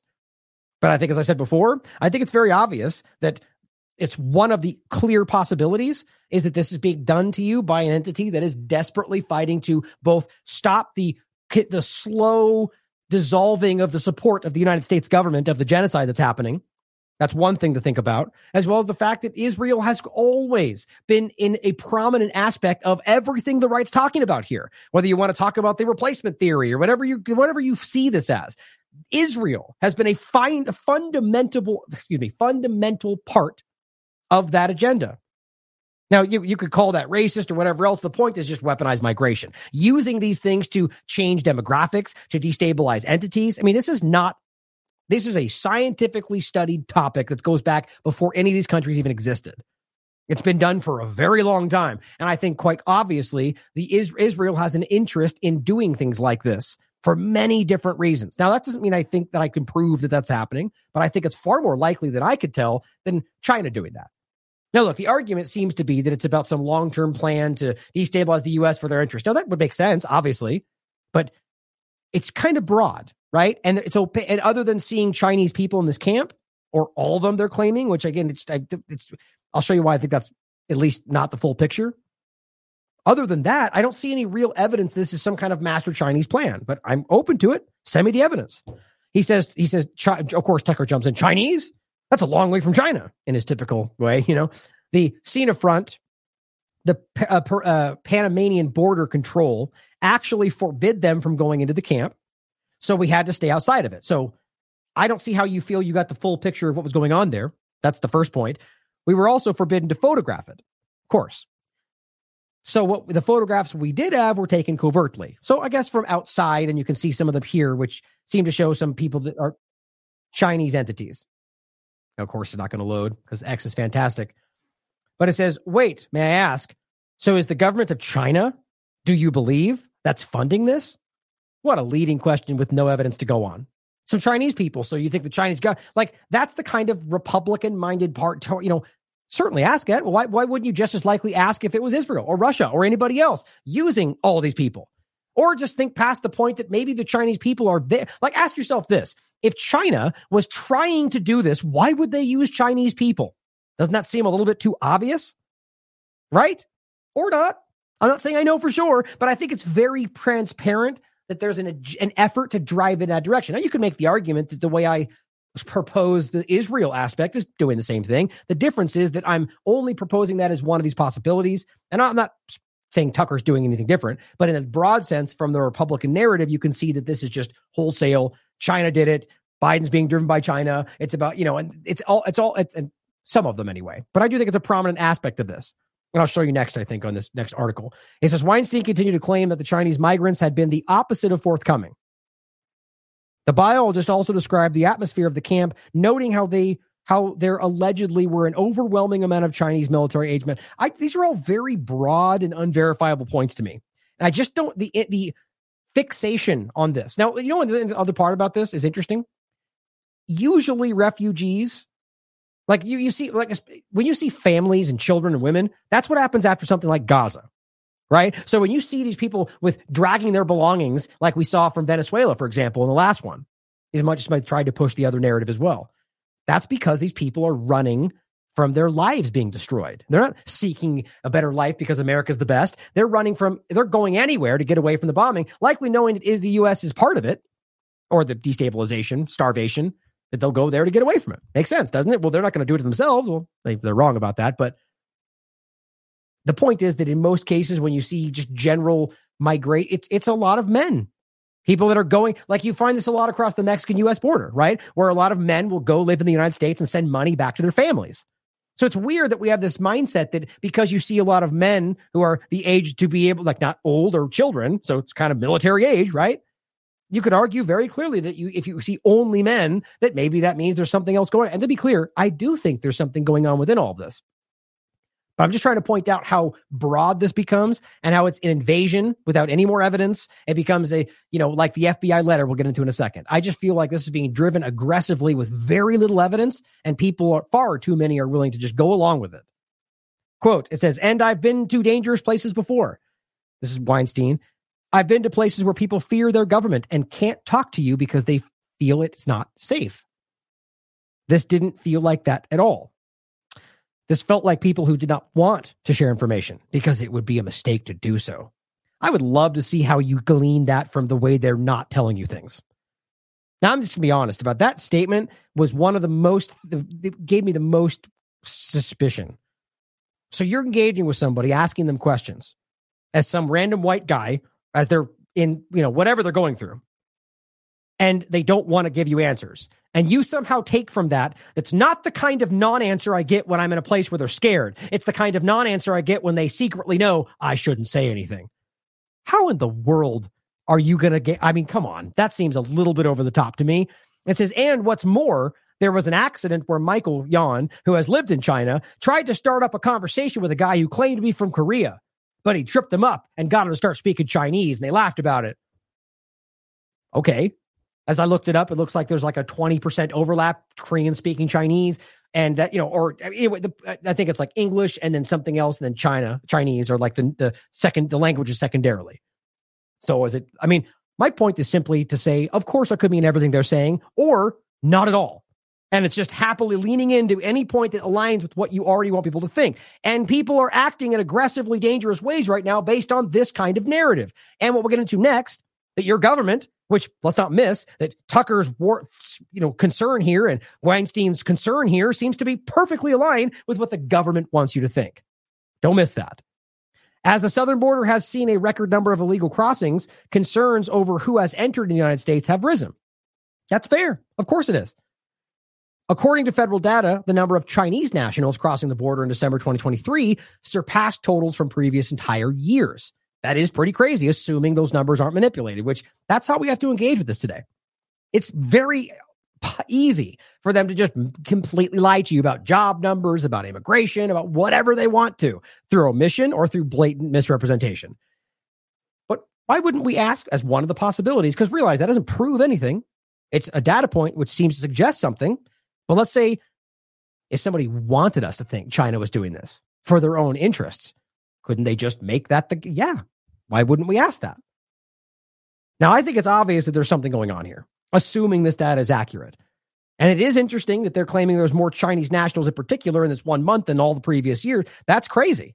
So that does tell me, and that very well could mean that China is doing this to do. I just think it doesn't make much sense they would use Chinese people if it was about Chinese manipulating the United States. That seems pretty ridiculous, but maybe that's the whole point. Maybe that's the way it makes it seem like it's totally not happening. So equally consider that China could be using this kind of effort to destabilize the United States for some larger agenda. It's one of the possibilities. Another possibility is that it's somebody else, or that it's not happening at all. U.S. Customs Border Protection encountered 5,951 Chinese migrants who illegally crossed to the United States through the Mexican border.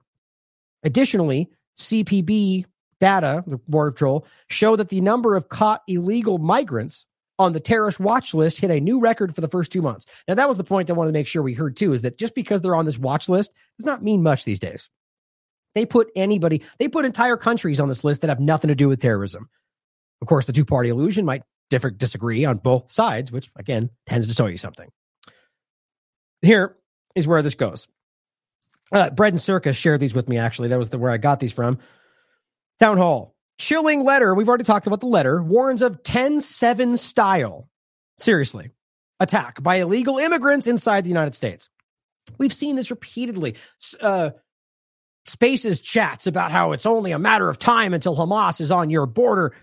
There's zero to make that. There's nothing in it all other than Israeli narratives to make you think that would ever happen. It actually doesn't even make sense at all. There's no logical reason why Hamas would do that outside of the funding of Israel or the United States, seeing as how it's a 30,000 strong entity, so we're told, inside of an open air prison.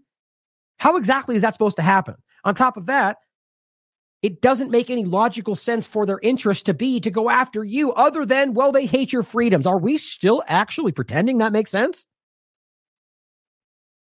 It says alarming surge in both the number of apprehended illegal immigrants on American terror watch list and the number of known gotaways slipping into the United States. There's been an increase.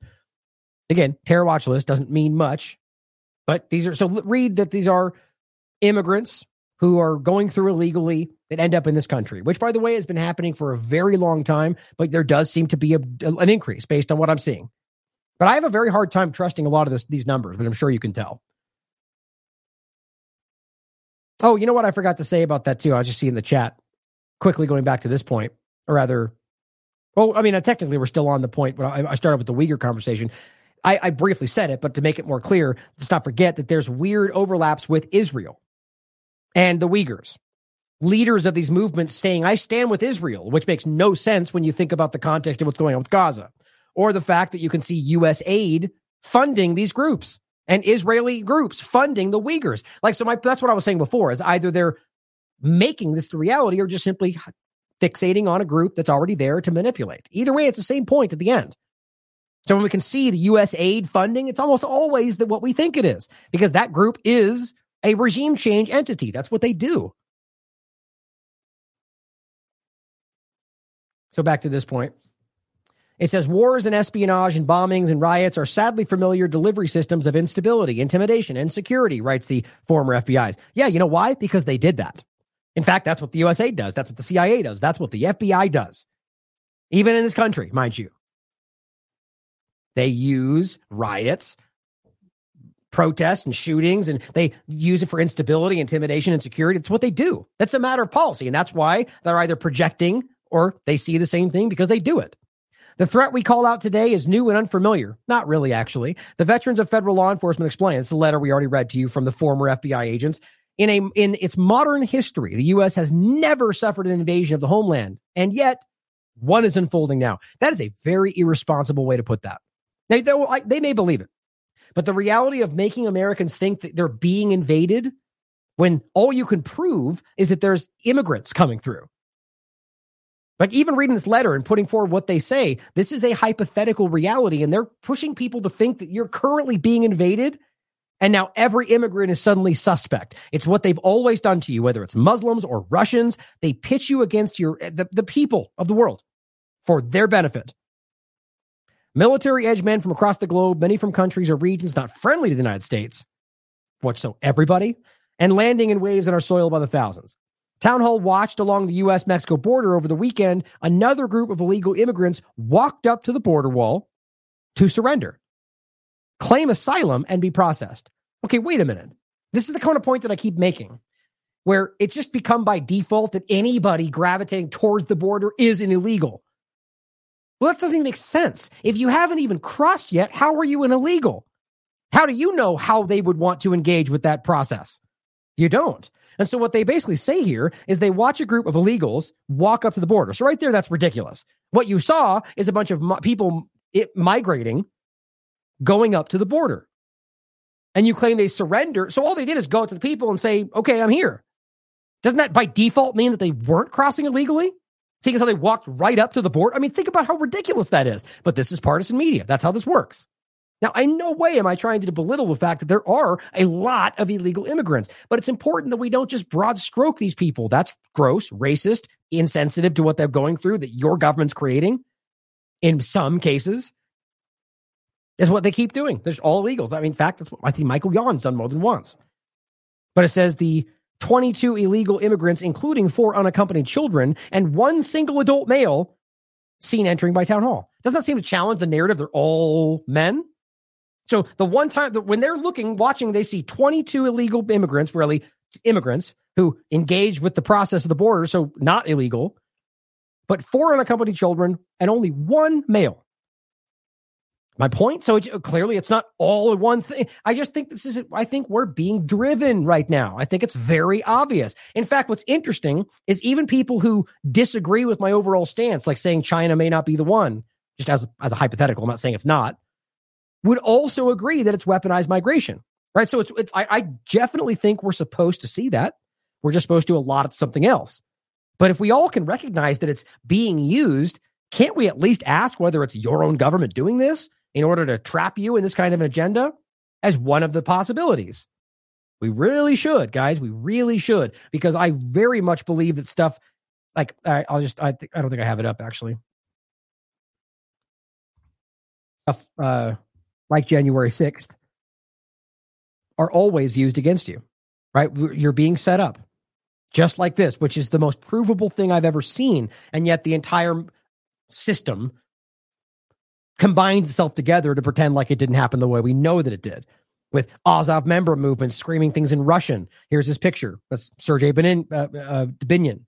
Or members of Antifa literally on record going, we tricked them, we got it. It's just so obvious. Town hall watched, okay, and then it goes, and will be released into the U.S. with an initial court date up to 6 or 7 years from now. Now, if that's accurate, I don't think it's always 6 or 7 years, but I know it's gotten ridiculous. Now, that is crazy to me. I just don't understand how, like, obviously the points that are made are that this is a political agenda. Of course, with a 2-party paradigm, it becomes the Democrats thinking that the migrants will vote for them. And that's why that's not even the case anymore. Like, it's very clear. You ask them, most of them it's pretty intermittent. So that doesn't make sense. That's an old partisan talking point. So what's the point then? What's the logic of arguing that the Democrats or Biden's administration wants all these people in here to destabilize, to justify the next step? Well, that applies to just your government. It's not about a left or right thing. But nonetheless, if somebody's coming in and they're like there's 2 ways to look at it. If somebody's caught like climbing the fence, they should be arrested. That's obvious. Not released back out and but in this case, we have a lot of people who are coming under the guise, or rather the statement, that the administration is offering them asylum. I made this point the other day. Now, that is still arguably illegal because the law states otherwise, but this is the executive branch openly stating they're going to do this. So it really comes down to a partisan disagreement about the political outcome. So the average people back here are being swayed by these narratives. Yes, the Biden administration is doing something I think is dumb by just allowing people to flow through this with no real due diligence, or rather just no process. But at the same time, it's not the broad illegal thing to march to the border to defend either. Not in my opinion. I think the real issue is about drawing you to this situation to justify the destabilization. But that doesn't mean we should ignore the problem. Just don't fall for their traps. Don't fall into the partisan games. It's very easy.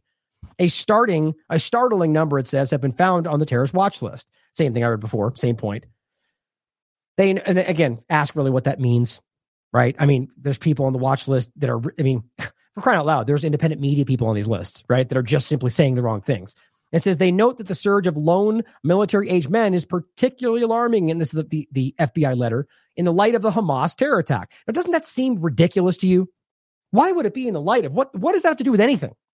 You're now going to argue that because an Israeli-funded entity to be the very thing that they are did what they're funded to do, whether they knew that was going to happen or not, by the way, acting within a legally protected international law of armed rebellion before they committed crimes, why would that suddenly drive Hamas or somebody else to attack through this border situation? There's really no logical connection other than just it works for scaring you about terrorism.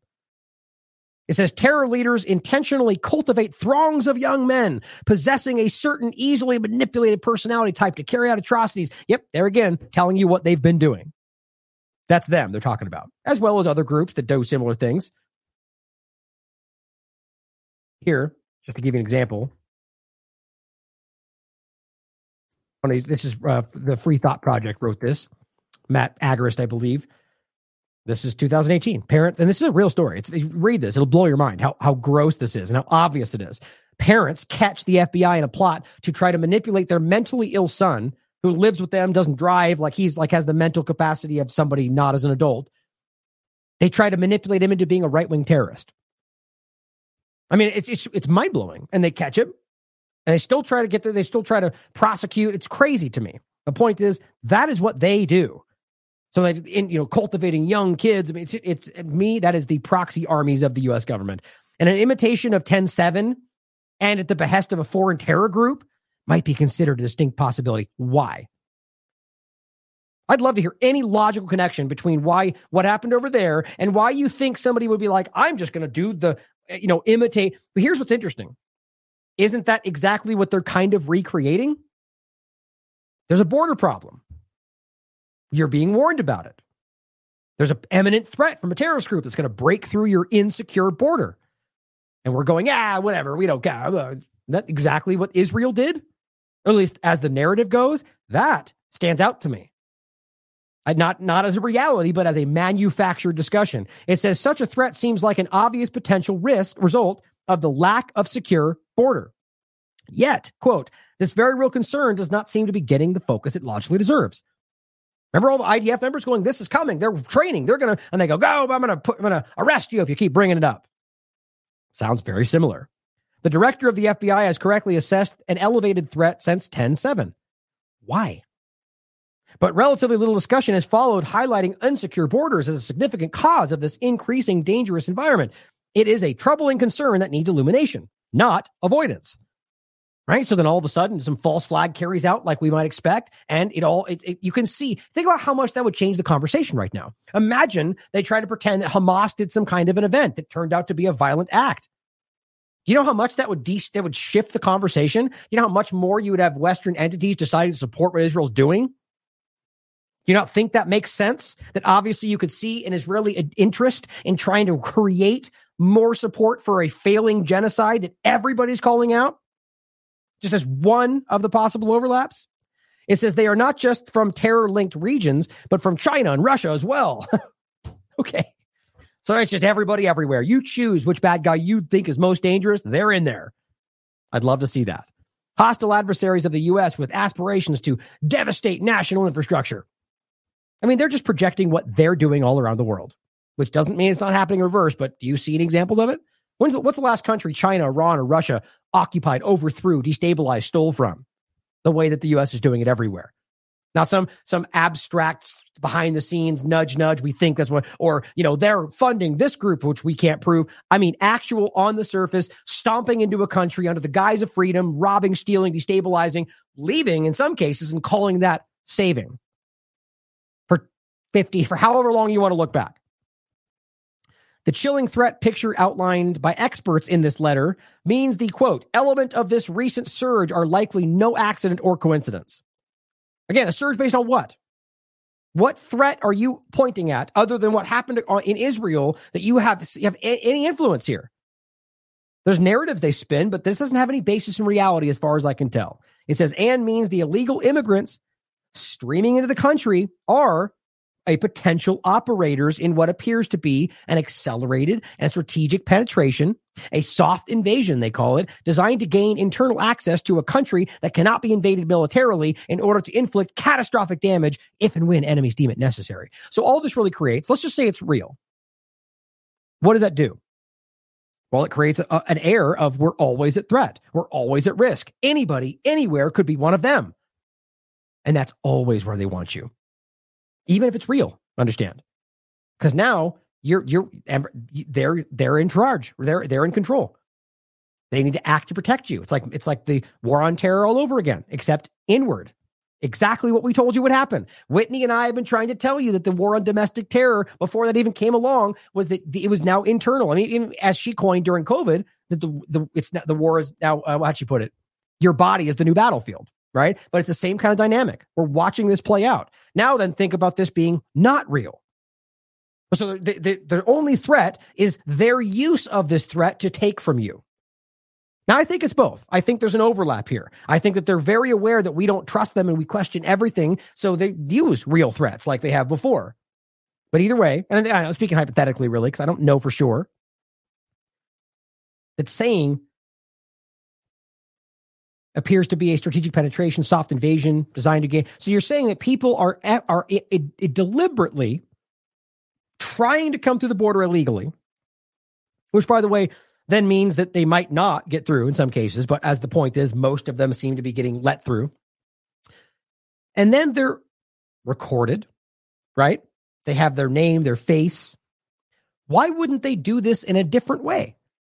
Like, do you realize you could just, let's just say this was an effort to actually influence, like they're saying, an internal invasion that's not in some immediate point, but still over time, right? When they deem necessary. Well, there's 1,000 ways that are monumentally easier and not on the surface. You see, the only time you have these things on the surface where you see Chinese people and they're pushing through is because they want you to see that. There's so many ways they could do this where it wasn't the obvious connection point where Chinese people means China. That they could do it in a way that you would never see using actual passports or getting through in ways that we never actually see that actually still happen, or tunnels or whatever else. That's what would probably actually happen if this was really what they say it is. That's my opinion. My point is, when we tend to see this very on the surface where all the things seem to connect just the way they're telling you it looks, and it's a little too obvious and a little too simple, and it works that we should see as a red flag. It says, quote, the country has been invaded, and an invasion that will continue as long as the nation's enemies perceive it will be tolerated. So it's just past.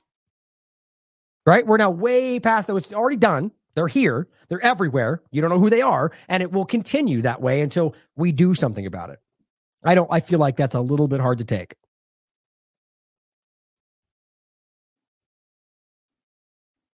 Now, I recently talked about, which is, by the way, a good point to finish on this with.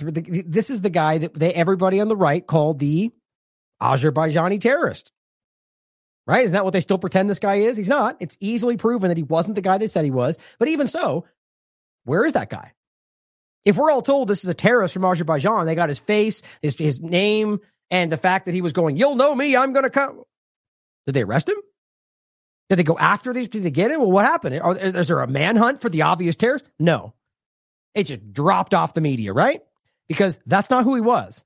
And I think what happened was very clearly, as we showed you in the show, thanks to, I forget who shouted it out, I forget his name off the top of my head, that this was actually a person who worked for Mossad. This was a Jordanian who was arrested in Egypt like a decade ago for recruiting for Mossad. And even on this video, he claimed he was from Palestine, even though later, quietly in another video, he heard him say he was Jordanian. So that's very interesting, isn't it? It seems to be very obviously lined up with what they want you to think is happening. Palestine terrorists coming from Hamas, whatever else. And yet no one said a word about this anymore. Doesn't that seem strange? I think that there's something going on that is you obviously know what I think. And I think this is being done.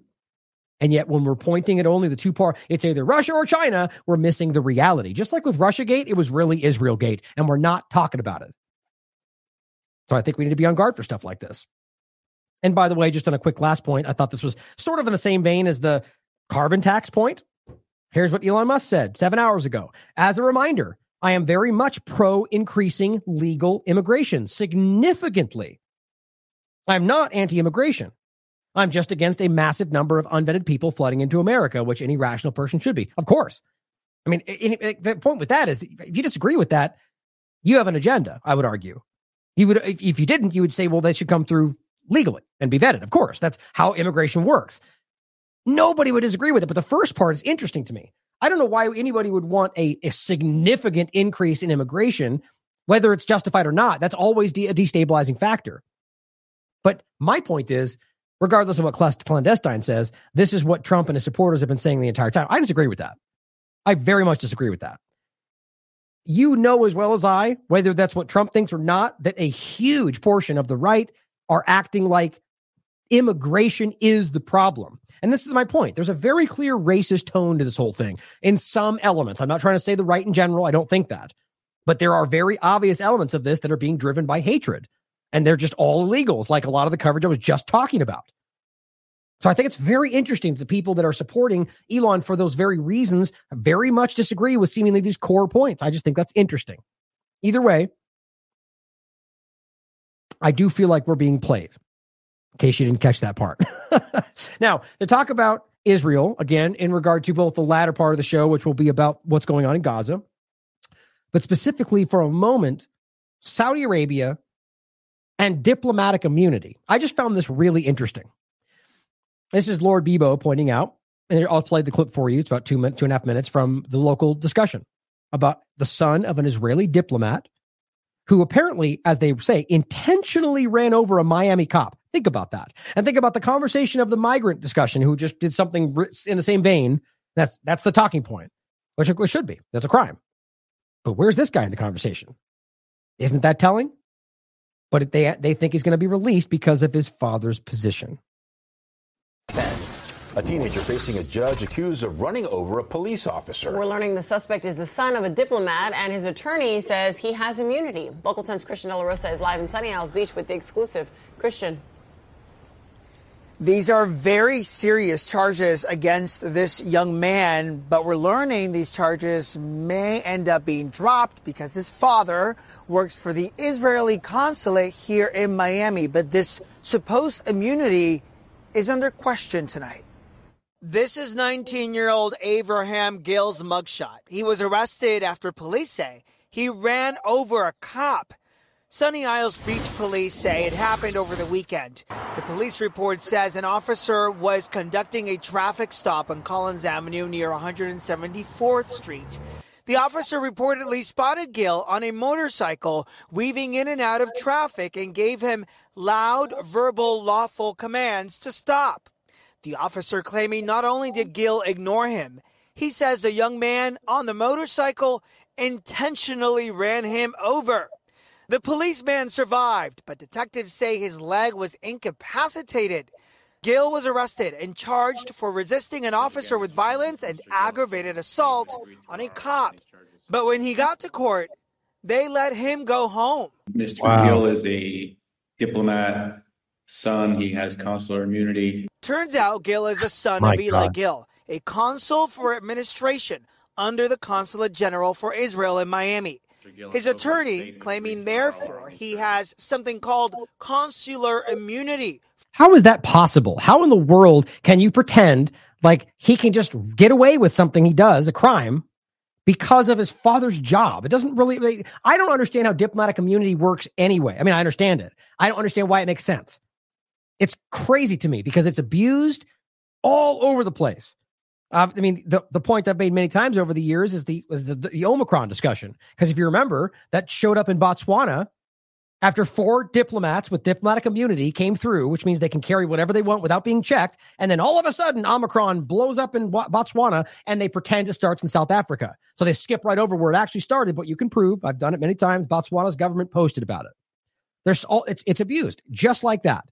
This is a little different, though. From criminal jurisdictions. Immunity that's given to diplomats and their families when they're stationed here in the United States. But this immunity privilege may not apply to all categories of diplomatic workers and their families. Or all crimes, for that matter. Like the idea that you could pretend that they're just like immune from prosecution, it's ridiculous. It does not make sense.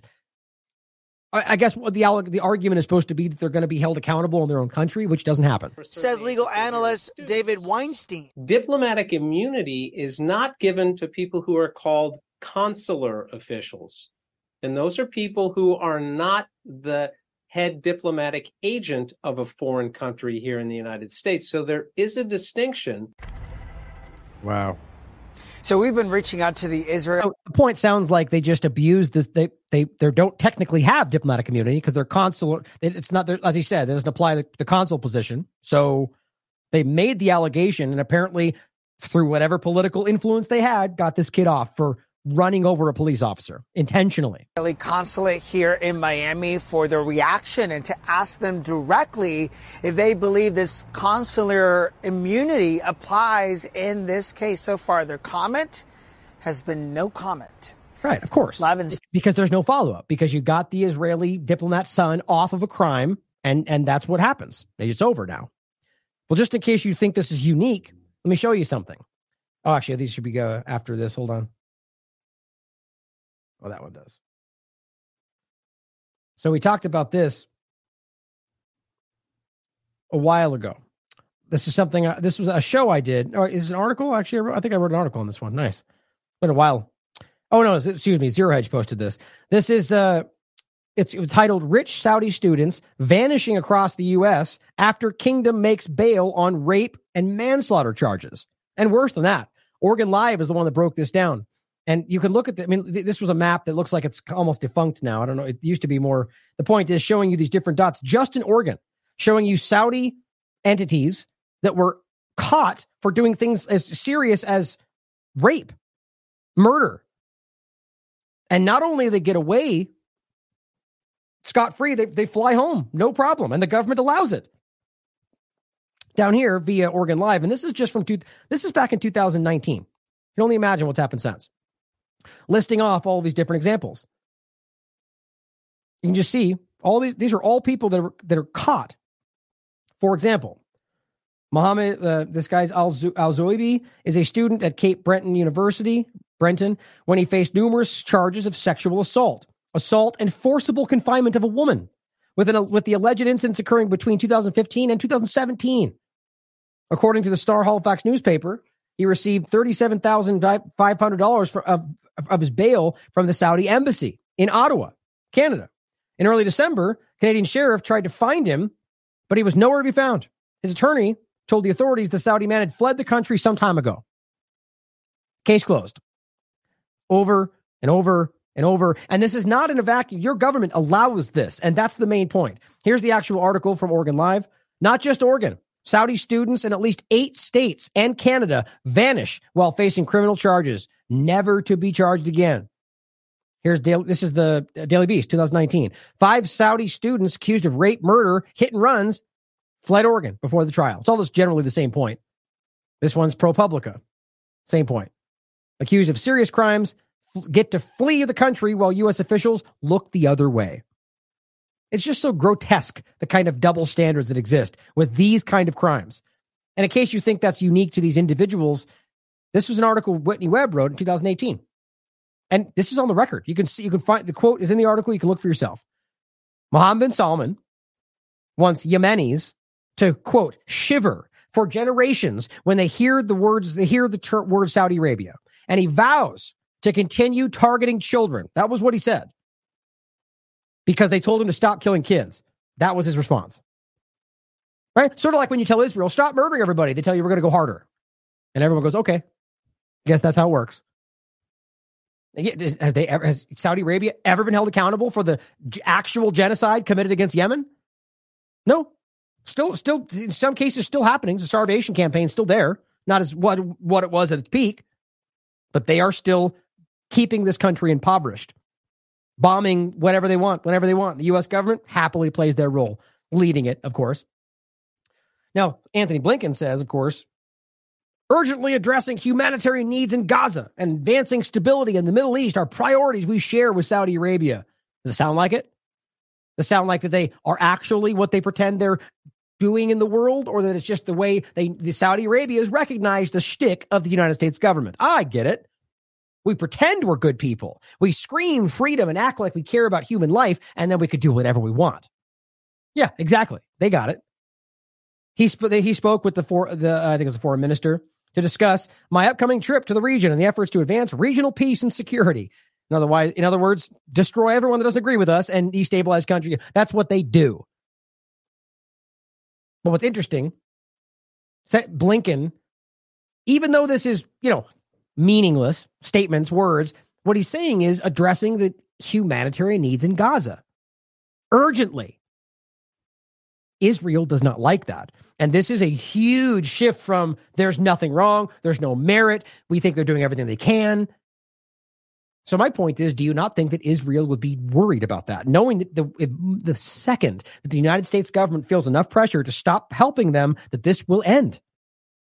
What do you think they would do to make sure that continues?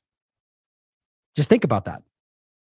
Or rather, not continues, but make sure that they would continue supporting them and stop saying things like that. I think you know what they would be capable of doing. Now let's finish with the discussion of Israel. More so, here's a prominent writer for Haaretz and vocal critic of Israel, Gideon Levy, just telling you the reality of Israel. I was born in Israel. I even perceive myself as an Israeli patriot. I care about Israel. I belong to Israel. I'm attached to Israel. Don't speak about symmetry because there is no symmetry. I would even suggest that there is no conflict. Was there a French-Algerian conflict? There was a brutal French occupation in Algeria, which came to its end. And there is no Israeli-Palestinian conflict. There is a brutal Israeli occupation which must come to its end one way or the other. In our backyard, there is a regime which is today by far one of the most cruel, brutal tyrannies on earth. And I know what I say because I cover it for 40 years. And this regime cannot be defined but as an apartheid. Two peoples live on one piece of land. One people has all the rights in the world, and I'm talking now only about the occupied territories. One people has all the rights in the world. The other people has no rights whatsoever. And don't forget how often you hear the opposite, right? This is an Israeli who lives there, who is proud to be an Israeli, who will tell you that Arabs do not have the rights that they say that Israel pretends they do. They just don't. But they lie about it. All the screamers on Twitter will lie about it every day. Looks like apartheid. It talks like apartheid. It is apartheid. And nobody can contradict it. Go to the Jordan Valley. See the prosperity in the settlements, and then go and see the Palestinians who live there without electricity, without water, without any rights. And then tell me if it's apartheid or you might invent it another title. Now, important thing he said right there that most people don't talk about, which is like really good, important point.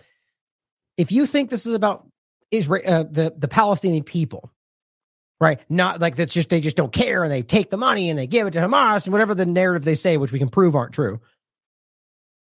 You have the Jordan Valley, which are just other refugee camps. All right, it's the same concept. These are camps that were created because they were displaced from their land. That's the whole point.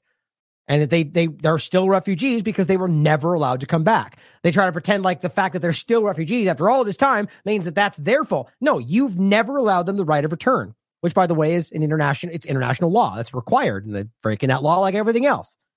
The point is that in the Jordan Valley, they're prosperous. It's better, much, much better as they are continuing to grow and thrive. It's because they're not under the boot of the Israeli government. It's very easy. And we even have prominent Israelis who will speak up and tell you what's going on, and people still push back. Why? Desperation. Here is Mohammed Safa, who is accredited at the United Nations Geneva office. And he's been prominent in speaking up what's going on there. He's a diplomat, telling you over 100,000 Gazans, Palestinians, are either dead, injured, or missing and presumed dead. So the point is, I think generally right now, actually we could double check with Euromed Monitor. I'll do it later. The last graphic I saw from them was the middle of January. So 32,000. And that's including the estimate of what they think is under the rubble. So it's not exact. But when you take the dead, the injured, which is like 60, 70,000, missing, presumed dead, it's well over 100,000 people. So just think about the effect we're seeing. And then the rest of them, almost nearly entirely, are displaced. And we're going to get to the point where now they're beginning to tell you that Rafah is the next location they're going after. Why? Because Hamas is there? Man, who cares? They're not even claiming that anymore. We're just telling you we're going after Rafah next. That's what they're telling you. So it's Khan Yunis, from one location to the next. We're going to drive you there. We're going to bomb there. We're going to bomb you on the way. Now it's Rafah. Where's Rafah next? We're going to push you into Egypt. That was always the plan. And they're going to force the world to say we have to because they're going to kill them anyway, as if that's the only choice. As we're screaming, we know they're killing them all, but the best thing is to move them over to Egypt. So the point becomes we know how sociopathic, how psychopathic these groups are. They're going to keep murdering them all. So it's a moral obligation to give in to what they want, which is displace them even more. Hardly. That's the last thing that should happen. Palestinians don't want to leave. We should stop the murderer. In any other context, that's what happens. Over 19,000 children in Gaza are now orphaned and have ended up alone with no adult to look after them. As he writes, a Holocaust is happening right before our eyes, and the world is silent. Middle East Eye Point, and this is more of the specific numbers. Again, the 26,000 number is what they know for sure is dead, not counting what they're estimating on, and those numbers vary depending on the location. Gaza death toll rises to 26,900. U.S. confirms strikes against 10 Ansarallah locations. Israel, quote, almost systematically denying aid deliveries, according to Doctors Without Borders. I guess they're Hamas or racist or whatever else too, right? So every group under the sun, other than Biden and the couple of countries now supporting you still, everybody else is a racist anti-Semite who hates Jews and just all that, they support Hamas and whatever else, right? How simple that is. The schools and the hospitals and the ambulances and the UN, and they're all Hamas. Amazing, the influence they suddenly have around the world, right? It's insulting to your intelligence. They are denying aid deliveries while pretending they're flying through, like David would tell you online. This is an important clip, actually. So one of these guys has the courage to actually point this out. And you can see it on the guy's face. It's almost like he's coming freshly aware. I'm not familiar with his work, but that he's stricken by this. You know, like you just said that you were worried about civilians. We are now at this level. And the way he responds, it's just gross because of how it's just methodical. Well, we speak with our counterparts and we tell them we care and we tell them they need to do everything they can. It means nothing right now. Okay, are you going to say that again when another 30,000 are killed? Well, we spoke to our counterparts and we told them they need to do more to protect civilians. It's just painful, and yet they just keep doing it. December, in your speech at the Reagan Library, you told Israeli leaders they have to protect civilian lives in Gaza. Since that speech, 12,000 more Palestinians have been killed. We're now at 27,000 killed. Why are you still supporting this war when this government, that is the most extreme in the history of Israel, led by someone who refuses to recognize any political right for the Palestinians, right, and with elements that are calling for ethnic cleansing and displacement of Palestinians? Do Palestinians have the right to dignity? As you said in Angola when I was with you on the trip, you said the future belongs to those who protect dignity, not trample it. 12,000 have been killed since he says they need to protect civilians. 12,000. This is his response. Yeah. I said that in the speech at the Reagan Forum. It sounds like he was asking him right there. Right? Like, yeah, you did. I've said that to my counterpart, Minister Gallant, every time that I talk to him. See? And I talk to him every week. Okay, so you tell him dignity matters every time. And then they go out and murder children. And you see him the next day and you go, make sure you care about dignity. Yeah, I got it. And he goes out and kills 20,000 more. At what point do you realize that you're ridiculous or that you don't care? And I emphasize the importance of protecting civilian lives. Okay, so you say it's important to protect civilian lives. And then they go out and they kill a bunch of children. The next day you meet them. You go, hey, I told you it's important to care about civilian lives. And they go, we know. And they go out and kill a bunch of doctors, bomb a hospital. At what point do you realize they don't care what you're saying or that you don't care? I also emphasize the importance of providing humanitarian assistance to the Palestinians. It's the same exact point. Same thing. It's not happening. So just because you keep stressing that they need to care and they go, yep, we got it, and they don't do it. See, it's the same point. I mean, it's like, I don't know how anybody anywhere, a kindergartner, can see how obvious this is. And that's what I really think is happening. That's, I think, where we really are right now. Every single person who's in any way paying attention either agrees that it doesn't matter that Palestinians get any help at all and hate them and want them to, and so they don't care. We'll go along with whatever narrative because Palestinians shouldn't exist. Or they see this as genocide.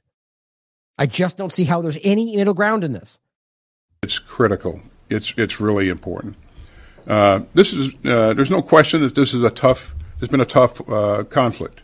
But as I said earlier, we are starting to see the Israelis kind of shift their stance and change their approach to a more focused and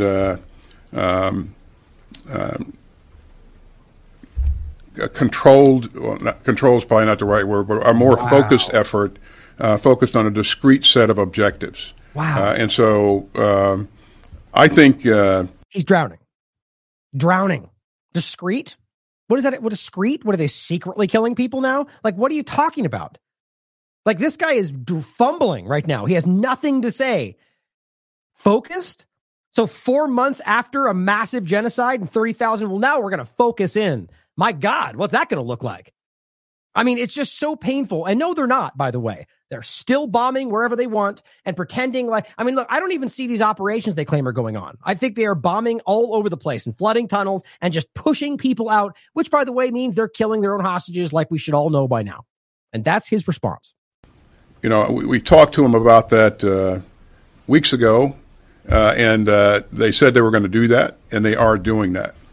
But wow. I will continue to emphasize, and I know Secretary Blinken and President Biden. Yeah, they've all said that we emphasize the same things over and over, and it doesn't change. We'll continue to emphasize the importance of addressing the issue of the Palestinian people. God, 75 years. We want to stress the importance. So do you think after all this time, if they don't recognize the importance of their lives, that by you stressing that tomorrow, that they'll suddenly go, oh, I didn't even think about that. This is insulting to your intelligence. It's critical. And, we're doing more, but we're not doing enough. Yeah, you're telling me. My God, that was painful. And I simply said, these people say the same thing every single time. You can tell by his response that he knows he's lying. Which, by the way, some of them are better at hiding that. The facts on the ground show that he's lying. The Israeli government statements show that he's lying. The International Court of Justice says he's lying. Yet, they protect the genocide at all costs. Here, we'll actually start with this. This is Congressman Brian Mast, who doesn't think that the children, the babies, are innocent. If they're Palestinian, of course. Which, by the way, is exactly what the multiple Israeli politicians said publicly. That it's their fault. Children, like babies, infants. Remember, this is the congressman of the United States who put on his IDF uniform. It wasn't a stunt. He's in the IDF. Do you know of any other entity that is allowed to be in a foreign government's military? I don't know why that's not the craziest thing in the world, but apparently it doesn't matter. If you claim it otherwise, you're a racist. So the Israeli government would tell you. Here he is speaking to his constituents and could care less what they have to say. You're heartless. Do you realize how heartless you are? It'd be better if we kill all the terrorists and kill so just everyone. for the podcast, $452,000 from pro-Israel lobbies. Just pretend like that doesn't influence his talking points. It's not a solution. Kill all the terrorists and kill everyone. It says, I would be better if you kill all the terrorists. Better if we kill all the terrorists and kill everyone. And kill everyone who are supporters. So he literally just rationalized killing everybody, a Palestinian who supports Hamas. So the same argument from before. Well, you voted for them, so you're responsible. Except that doesn't apply anywhere else, or us for sure, right? Oh, well, you voted for Biden, so therefore we can just murder you because we deem you bad guy, or vice versa. Far more in the other reverse, I think. Think about that statement, though. So they're not allowed to support people who you disagree with, and you're willing to murder them because they have an opinion you don't like? This is a Lindsey Graham level of stupidity. It's not a solution. Oh, it's a great solution. Yeah, it's not a solution. It's a great solution to kill everybody we disagree with. See the pictures of all the babies being killed? These are not innocent Palestinian civilians. She said, you see all the babies being killed? His response, These are not innocent Palestinian civilians. This is what it looks like to be paid to be stupid. You think he really believes that? I mean, I don't know how anybody, I mean, it's certainly possible. That makes him a horrifyingly bad person. I think it's because he's being paid.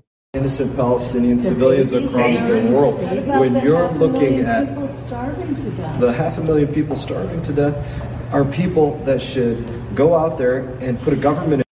Oh, should they? So the people starving to death should have built a government, right? While they have no access to everything they're supposed to need to do that, right? Or are you arguing they should put up a resistance to the terrorist group that Israel's funded to stop what they are trying to do, right? Like fight them out of the way. Like just the lunacy of arguing that that it's their fault that Israel funded a terrorist group in their location that they were put in and can't leave from. Or let's just say it's an organic situation that somehow they're responsible to change the dynamic when they don't have any funding. Israel controls literally everything that comes and leaves its location and doesn't give them the things they need to actually grow and change, which has been proven by the UN 100 times over. But I forgot the UN is Hamas now, so we ignore that. This man is a lunatic. In place that doesn't go out there and attack Israel on a daily. Yeah, and you would never hear him acknowledge the obvious fact that Hamas was funded by Israel. basis. So. Kids, 7-year-olds, 7-year-olds. Right, that's the point too. We're talking about what the infants, children that have nothing to do with this. You can't do, even if you agree with his entire argument, there are innocent people that are trapped in that situation. And his argument is kill them all because their parents didn't vote the right way. They destroyed more infrastructure in Gaza than they did in Dresden. So that is like the and there's more infrastructure that they destroyed. He just said that. So the point is that in this situation where you're pretending you're pinpoint targeting Hamas and not flattening the area for settlements that are going to go up, that they're telling you or their vote that everyone's cheering about and their own ministers are calling for, he says there's more infrastructure that needs to be destroyed. Do you realize how crazy this is? Like, these people need to go to prison. Like, these are the kind of maniacs that they point out everywhere around the world. You just called for a war crime openly for infrastructure civilian, not because Hamas is there. He just blatantly said it. There's more infrastructure needs to be destroyed. How much you want to bet he's well aware of the settlement projects and the fact that he probably has interest in them? Just my opinion. Either way, he didn't say Hamas. He said the infrastructure.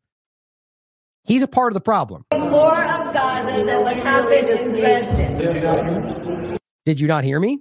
There's more than that needs to be destroyed. There's more that needs to be destroyed. And there will be more that gets destroyed. Wow. More than what looks like 60% of the entire pot. Like, actually, I have got, let's see. I've got the image right here. I had it from something else earlier. Oh, there's actually a video I'm going to play next where it comes from. But this is the image I've shown you before. That's Gaza Strip. The red, if you saw just everywhere they bombed, it would be 80% of that map. This is just damaged buildings since October 7th. And many of these are completely gone. Just take a look at that map and you tell me that is anything other than just deliberate carpet bombing destruction. I mean, I'm trying to mentally look at that. I think last time, that's at the least 50%. There's no way that is justifiable. It's not. And we all know that if we're being honest with ourselves. And that's why this guy is being paid to disagree. Oh, that was the end of it anyway. So here's a video. And again, dressing up in his IDF uniform. There's just no way to pretend that. And he aligned this with AOC with a flag or whoever it was. Not the same thing as supporting a flag. You are part of a foreign government's military. I don't care if that was Belgium or Britain or Germany or Israel. It's a problem. Obviously, you have interests that overlap as a member of Congress. So also, to that very point, and this is specifically about contractors. Like, remember, we saw the Texas discussion. I think it was after Hurricane Harvey. Which, again, there's Abbott for you, who's a rabid Zionist, very aggressively anti-BDS, which means anti your constitutional rights. In that state, they had people sign documents that swore they would not boycott Israel before they got aid because of a hurricane. That's just impossibly crazy. And what she points out is in most U.S. states, there are laws that actually require you to sign an Israel loyalty oath to work as a contractor. In the United States. You have to swear that you will have loyalty to a foreign government to be able to, a contractor in Georgia, for example. These are very real. Doesn't that scare anybody? She says, I sued Georgia over this free speech violation. She did, and she won. After that, actual Israeli government officials intervened to reinstate the law in the United States. Not some congressional process. Foreign government entities intervened in the state to reinstate the law in your country. Guys, recognize how alarming that is. And here she is speaking on this in 2022. She pushed back and she won, at least in her own specific dynamic. But everybody else after her who doesn't have the power to push back are stuck swearing a loyalty oath to a foreign government to be able to work in their own state. I just don't know why we can't recognize how dangerous this is. Now, I don't see that happening with China. Do you? Are there states demanding you swear an oath to China to work in your government or to work in your to be a contractor to get aid from a hurricane problem? No. Doesn't mean it's not exactly what the Republicans are saying is happening, but it sure as hell should give you pause to recognize there's an obvious example that is far more invasive right now that we don't seem to care about.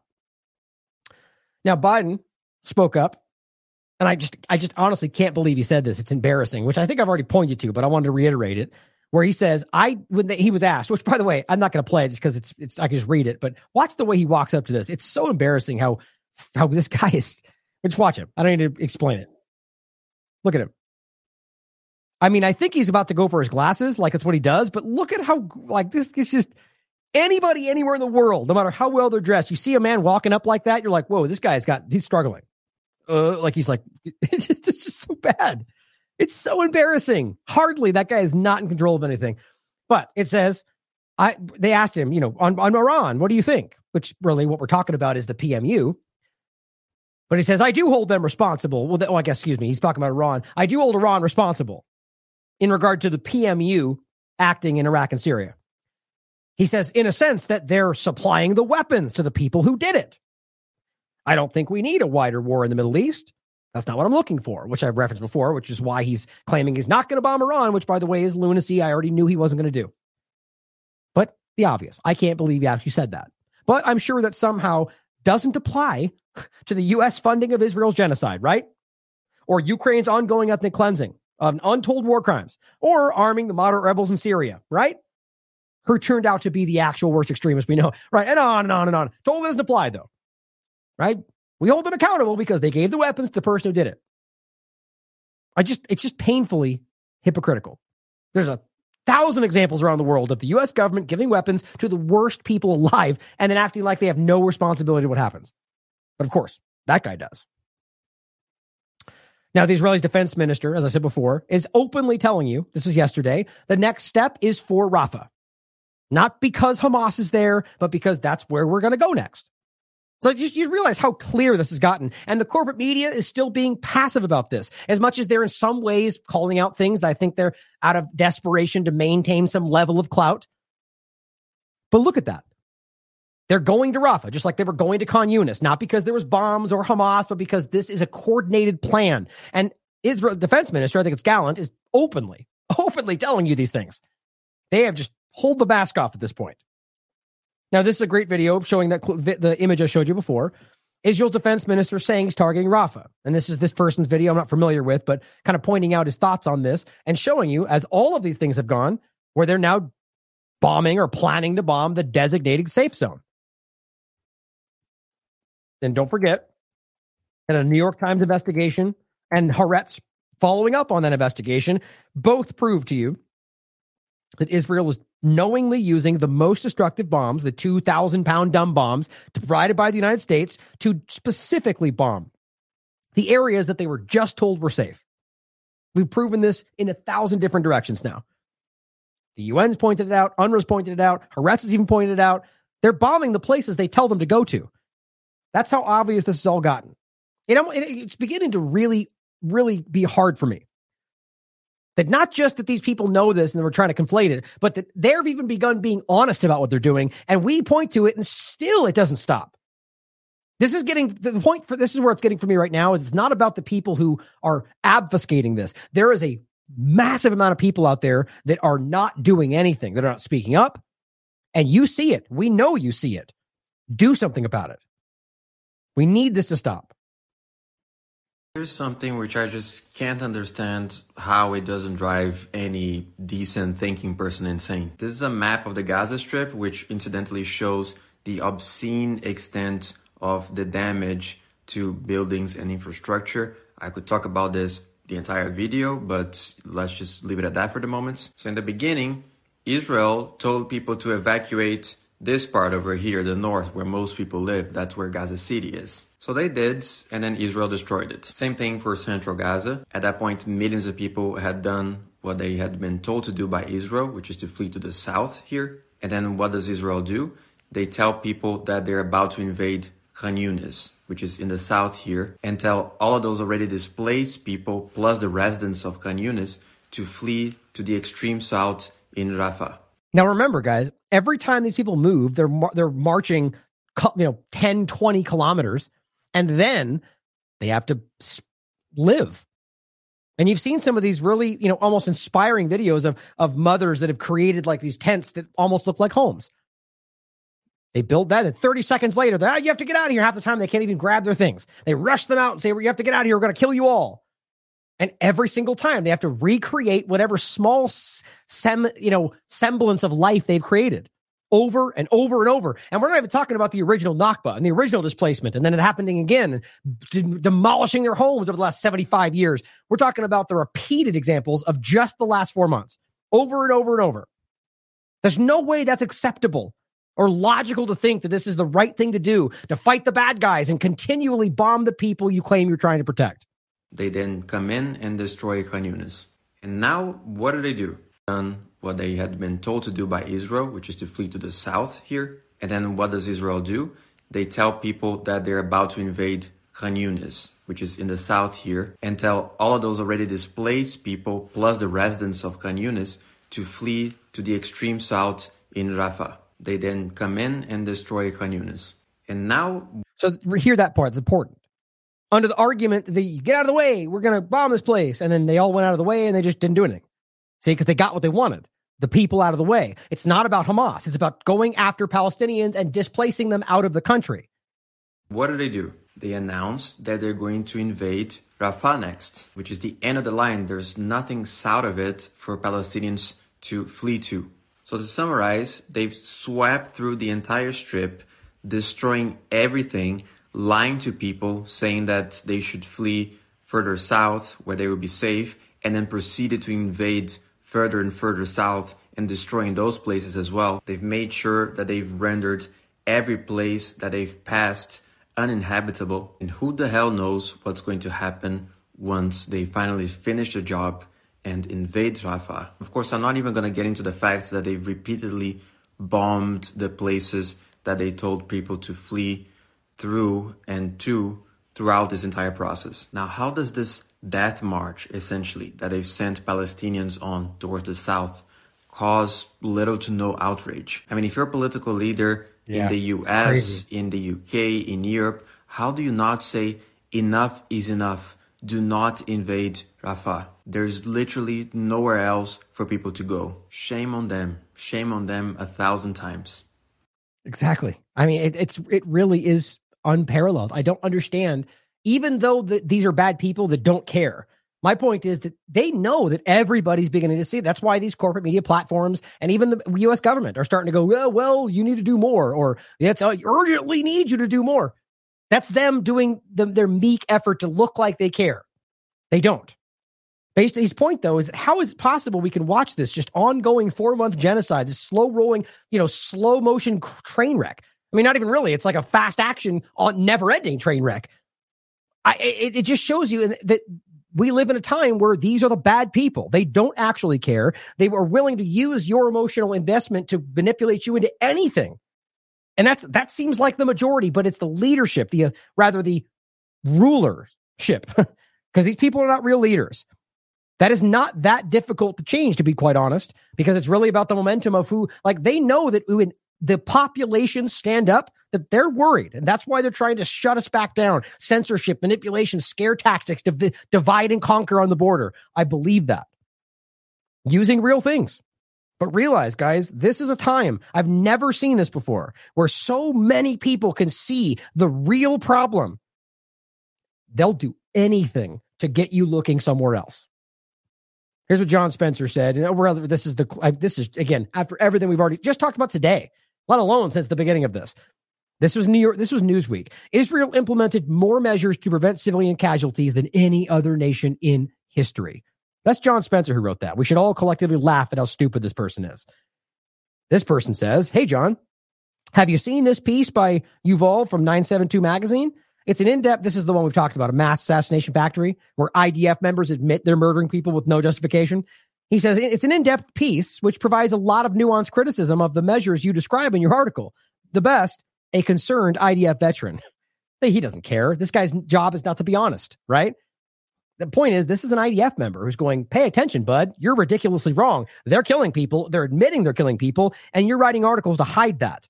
You're complicit in genocide. This one just breaks my heart. Here's Mr. Propaganda, Mr. Eli David. I can't even, this is the kind of desperate measures they're taking right now. And I mean desperate, like the definition of it. So right now, as I said, as we can all see, people are overwhelmingly beginning to pay attention to this. And yet, here's a video he puts out. Dear Palestinians, I mean, I don't even know how you think this is going to hold water for anybody. He says, this is Gaza before October 7th. It's going to insulting and hilarious at the same time. He says, with billions in humanitarian aid, you could have turned it into Singapore. You mean the aid that was being given to the Hamas leadership by Israel, or the fact that these things were being controlled by Israel regardless, as even the UN has made clear? Who cares about facts, right? He says, instead, you elected Hamas, which was not what happened in 2006. It was a plurality, not a majority. So even the argument that they all did it was not true. 46%.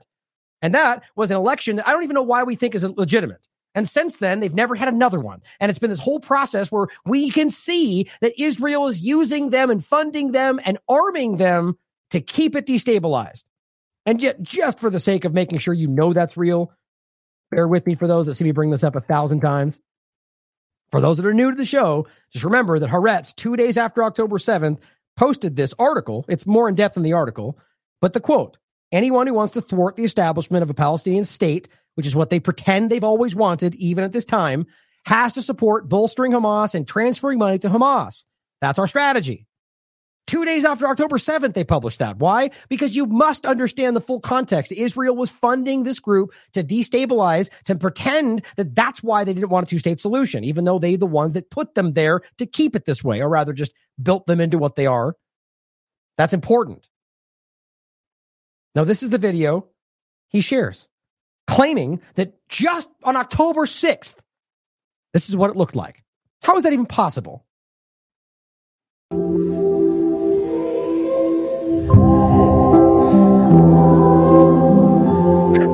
mean, my God. Yeah, those are the boats of the Palestinians were in case, when they don't get shot by the IDF who randomly change the nautical amount they're allowed to go out, right? This is just it's independent from reality. Now,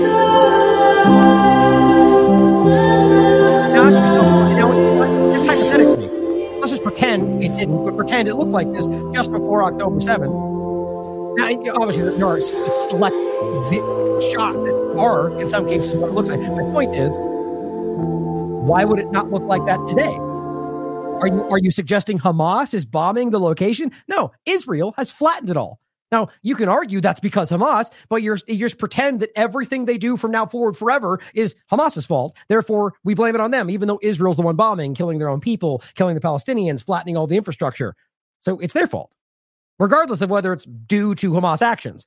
But even then, my point is most of these shots are manipulated or shots of things that are dishonestly showing you a frame that doesn't include the ghettos of the Gaza open-air prison. Like, look at this. What are you talking about? You get the point. It goes on like this forever. I mean, this is insulting. You realize the kind of horrible, there's not a word strong enough. The kind of despicable person that would frame this way while you're knowingly hiding the open genocide that's being carried out on these people. And knowing that your government has allowed the destruction and the siphoning of everything they ever were, and you blame it on and pretend like it was a paradise the day before October 7th. And here's how somebody responds. Actually looks great before the unnecessary war. Again, literally that it looked different just before October 7th and could have brought in money, jobs, economic expansion to benefit all Palestinians. Sure.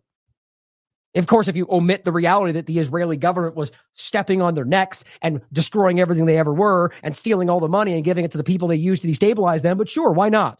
Unfortunately, he says, we know what ended up happening. We hear the reasons why, but for many, it makes no sense. My God. But my point is, guys, that this is desperate, and all it's really doing is serving to show people how ridiculous they are. I really think that's what's happening. Now, Wyatt Reed, quick point kind of on the overlap of UNRWA, to kind of, for the most part, wrap up, points out last week, EU nations cut off funding to Gaza's main aid supplier, while they're starving them to death, because it's previously employed a few since fired alleged Hamas members. The point is that even the research by the Israeli media showed you that it was flimsy at best, a bunch of insinuations and torture-derived statements. And even then, they fired him and then did their investigation. The point is, I think even the Sky News broke it down to being like one person, like ultimately 4 people at best that they're alleging that might make sense because one's dead, one was never UNRWA.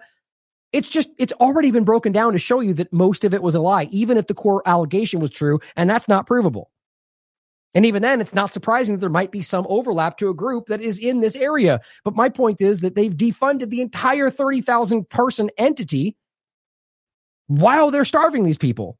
But it says this week, EU nations announced that they're sending $50 billion to Ukrainian army, which, by the way, is still home to thousands of swastika-covered Nazis. But no big deal. All makes sense, right? Think about that. You pull it off the allegation they work with a group that, by the way, Israel funded to be that way, while funding openly an entity that Israel also funds that are openly extremist, openly authoritarian, openly fascist, and in many cases, actual Nazis, which is the case. Here's the example I've shown before. Rights groups. Now, of course, it's behind a paywall now. You ask yourself why they would randomly put an old article behind a paywall. It's because it's not something they want you to pay attention to, because it's gotten a lot of attention because of people like me. But here, I'll put it on the Wayback Machine for you guys, and I'll include it. Rather, the archive. It's important that you read this. I think it's hilarious they try to lock this stuff. But here's the archive.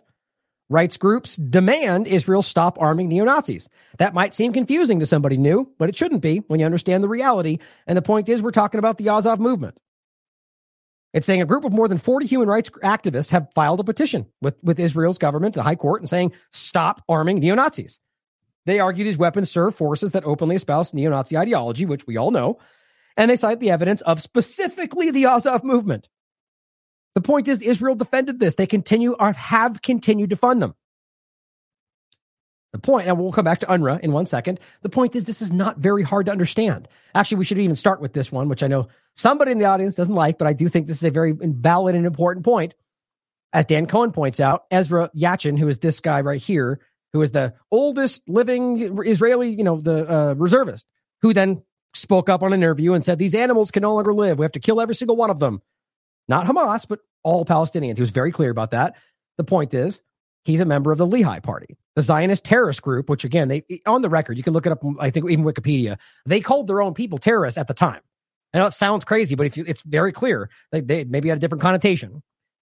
But they twice attempted to align themselves with Nazi Germany. It's all on the record. He shows you an example of a document, but you can look this up in Wikipedia. Even once with Stalin. And as one of the points he makes, this is even after the beginning of the final solution. They are openly trying to align themselves with the very thing they claim they started the state to protect themselves from. That's because it's not about what you're told it's about. The Lehi continued to seek to ally with Nazi Germany even after the final solution had begun. This is Haaretz. It's not as weird as you may think when you realize that Zionism is another side of that coin, and it is not about Judaism. As Torah Judaism and different groups around the world, Orthodox Jews would love you to hear, they are using Judaism to manipulate you, anybody who's paying attention, but specifically Jews. And Anything that gets called out about Zionism gets redirected towards Jews at large, and they act like that's everybody else doing that. No, that's Zionism. There's certainly racists that exist, but they're the ones putting these people in harm's way, acting like they're keeping them safe. Martin Kanoki points out, you can't make this up. Leaders of far-right Swedish party with neo-Nazi roots until now boycotted Israeli officials as a matter of policy. They met the Israeli minister in charge of, quote, combating anti-Semitism in the Knesset. Quote, it says, it is clear that our parties and our nations share common values. You don't say. That this is exactly the point. Now, is this because suddenly things have changed? Or is it because that it's always been something they kind of kept more quiet that's now become very, very on the surface? Sort of like the Azov movement being the prominent government of Ukraine. We can all see it, but they just say, no, it's not. They're openly aligning themselves with neo-Nazi groups all over the place. I find that kind of hard to miss. Here's Dan Cohen also pointing something out. Netanyahu, this was on the 30th of January, appeared at the B'nai David pre-army yeshiva where Zionist rabbis openly praise Hitler and call for enslaving Arabs. He promised the Gaza genocide will end in absolute victory. Again, Times of Israel. Here's the person he was meeting, or the group anyway, and that's the guy right there. Here it is. Embracing racism, rabbis at pre-army yeshiva laud Hitler. How does that even logically make sense? It's because what you're told is not the full picture. And just because that's exactly what I was talking about, which I like different opinions. He points out in the chat, the Catholic Church also tried to align themselves with Nazis, which wouldn't surprise me, right? I think this is the important part about this. We have to realize that there are manipulators out there. And don't read it as every Zionist and because of them, every Jew is like that. Or in this case, every Christian is a Nazi. It shows you that the power structure, that's what I mean about the Zionists manipulating it all, are actually not what they pretend to be. It's about power. And I think that's very clear. Now, here's a really alarming point that shows you the true nature of the people we're fighting. And I mean Zionists in this case, Eli David being the example. He posted this on the 1st of February. An image of a Palestinian as a rat holding a sign saying we are winning with dead bodies and destruction everywhere. I mean, I just can't understand. I mean, the only thing that makes sense to me is that he is flaunting the idea that he can get away with that. Using the very same thing that if you showed an Israeli, a Zionist, as a rat, you know exactly what that would be called. It would be called something from the Nazis. It would be racist, anti-Semitism. It would be blood libel. It would be all the same things. Now, why isn't the same in reverse? As I said, Eli, you are everything you pretend you are fighting. What can be more pathetic than that? Here is what Janice pointed out in response. Oh, look at that. Old Nazi propaganda that looks very similar to what you're doing. Kind of hard to miss the overlap. At the very least, it's hypocrisy. Right? Sort of like them saying, and Elon Musk backing it up, that if you say from the river to the sea, you're a racist and you want genocide. But when we say it, it's because it's right. They don't do anything. Netanyahu publicly put that out, saying from the river to the sea will be all of Israel. Eli David post a picture of an Israeli flag over all of the Gaza Strip, saying from the river to the sea. They're laughing at you. They know they're getting away with that, right? And it's the same point anywhere. It's constant. These double standards are everywhere throughout this conversation. And again, that's why people are waking up. Mohammed Safa points out all 27 EU leaders, as we just pointed out, unanimously agreed to 50 billion euros in support for Ukraine. That's euros, right? I think so. 0 for Palestine. Plus defunding UNRWA while they're starving. Obvious double standard. He says, I never want to hear any Western leader ever talk about human rights. Think about that. So they're starving to death. It doesn't matter whether you're fighting Hamas or whatever your narrative is. You know they're starving to death. Everybody's talking about it. And you give nothing while giving $50 billion to an obvious criminal entity? It's just so crazy.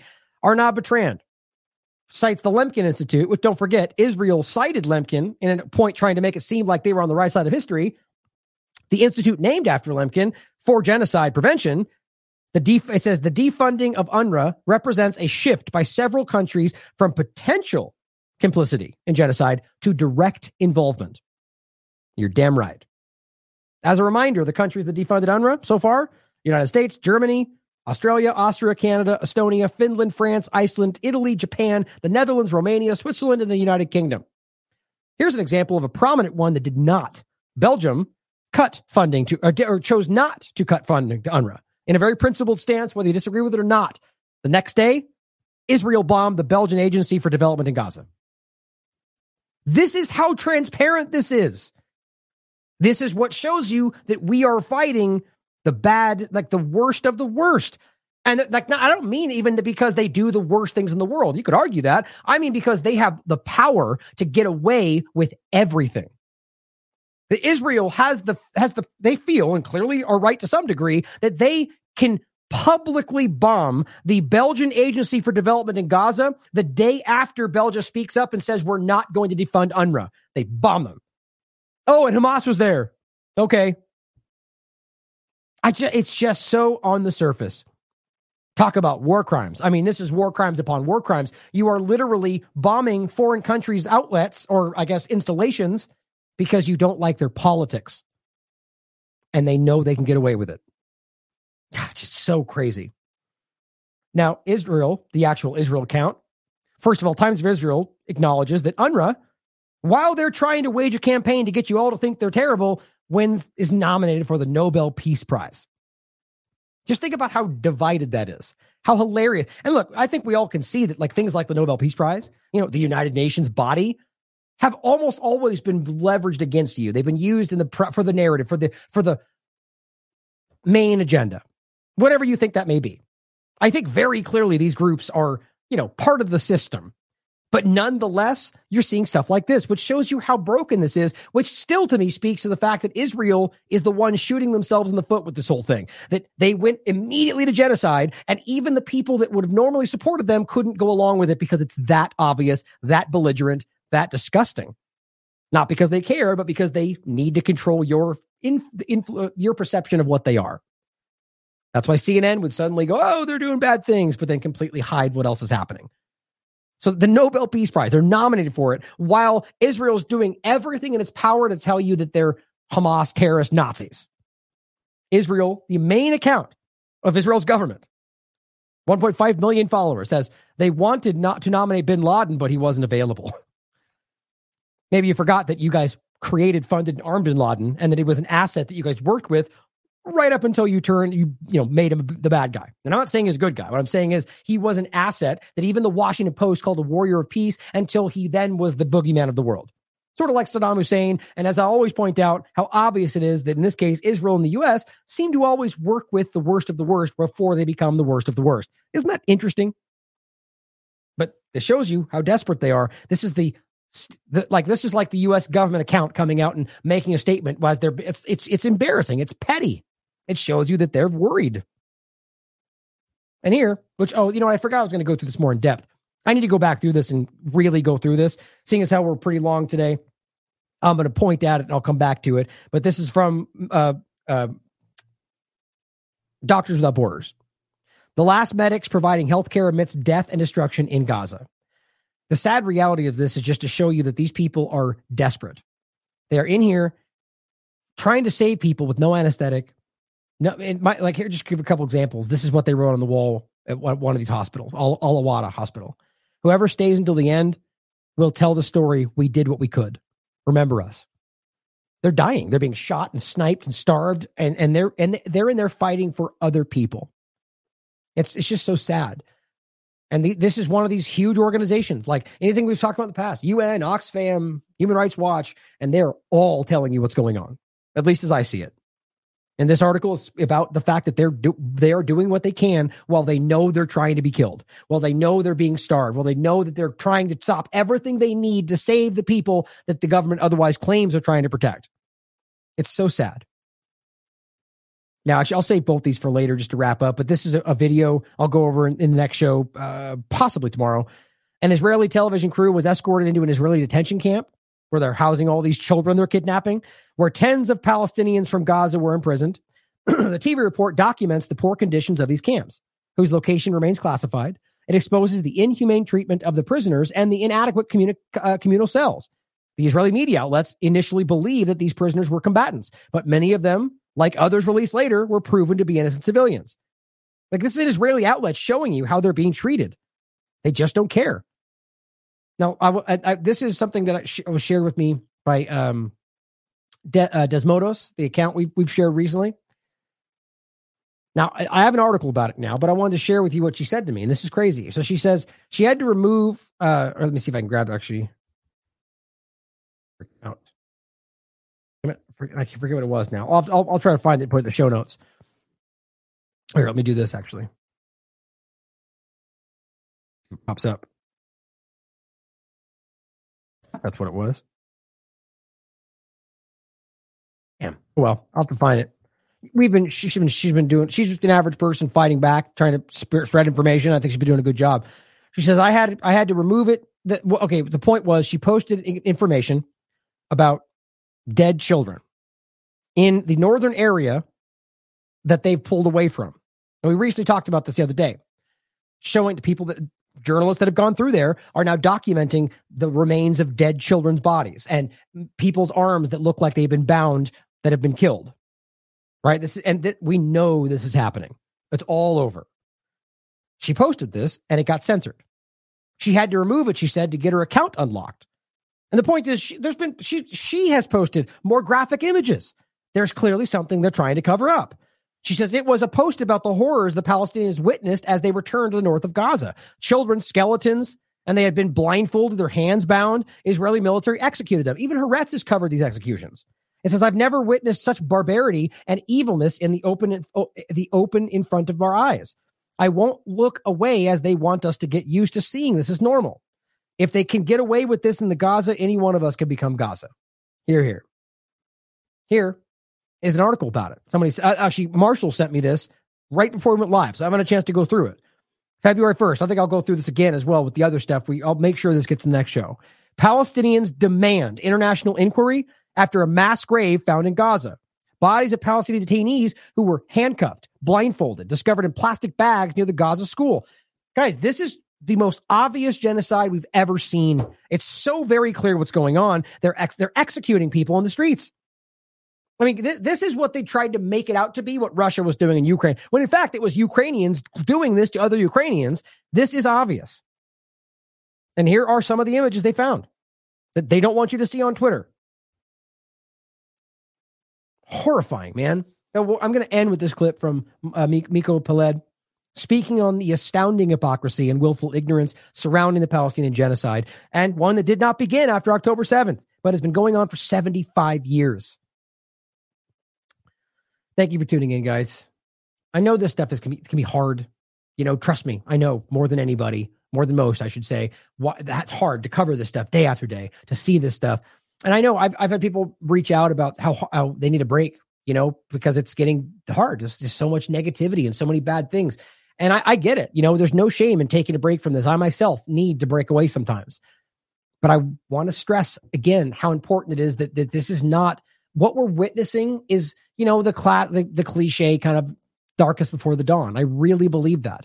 It's such a positive thing to see average people for the first time in my lifetime being able to see through the kind of things they're lying about. And that is, it's the cornered animal, right? They are desperate to stop that. They will destabilize. They will do anything to get you to look anywhere else. But I just think it's important that we see the positive in that, as much as it's hard and it's a dark situation. But as always, to recognize that just because we don't fixate on it in this show, because this show is really about trying to highlight the problems so we know what to solve, but recognize there are plenty of people out there doing positive things, helping people. I mean, there are people that are fighting to help the Palestinians right now. I mean, which is what we're doing to it. I mean, but direct. Helping families get food. The point is, there are so many people out there doing good, fighting for good at their own expense, not your government. None of them, as far as I can tell, but they're everywhere. Do not lose sight of the positive, the human side of all this. That's what they're desperately trying to remove from you with the two-party paradigm, transhumanism, your humanity. They can't take that away from you. Not right now, not without force. And I mean that in like the long term. I shouldn't even said that, like transhumanism. But in general, they cannot take your humanity from you. So stand up and show that and recognize what we can do. We're doing it right now. There's a lot more we can get out. And people always, they fail to recognize that just because they see me here, that they don't know what else we're doing. I don't often broadcast what I do outside of the show for security, personal reasons, but there's a lot you can do. Like I said, go out and talk to people, go out and have a protest, go out and talk to people on the street, hand out flyers, right? Go out and have a movie screening. Show Abby Martin's documentary. I'm blanking on all of a sudden. Give me in the chat. Remind me what Abby Martin's documentary name is. I can't believe I forgot that. Gaza Fights for Freedom. A really important one. My point, though, is that there's a lot of good being done. You could be a part of that. You are a part of that. Don't lose sight of that. Thank you for being here today. If you'd like to support us, as always, there's a lot of ways to do so down below. I have to add PayShoot for the links down there, but PayShoot's one of the ones we mentioned in the beginning of the show. It's a new BitChute support platform. But, like I keep saying, guys, the more this goes forward, the more we get attacked, the more, like I said, there's multiple lawsuits being waged against us right now for frivolous, ridiculous things that I have to pay to fight because I'm never going to give in. I'm going to flee the country before I give them $1.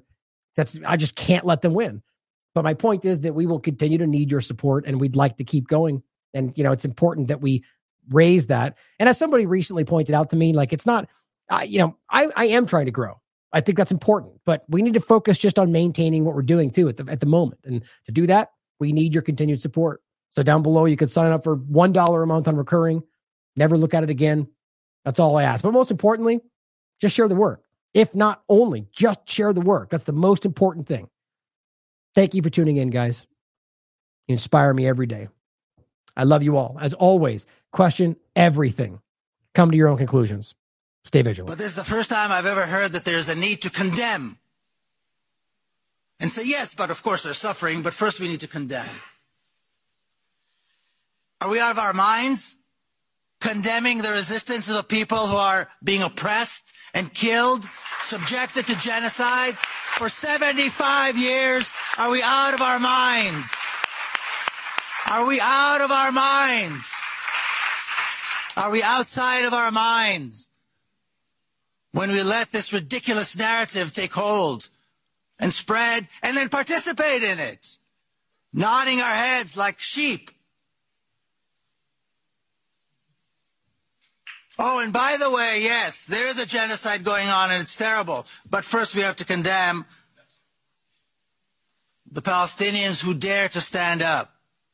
Palestinians who have shown an ability to sacrifice and amounts of courage that, as far as I can remember, are unprecedented, facing this horrific, horrific oppression.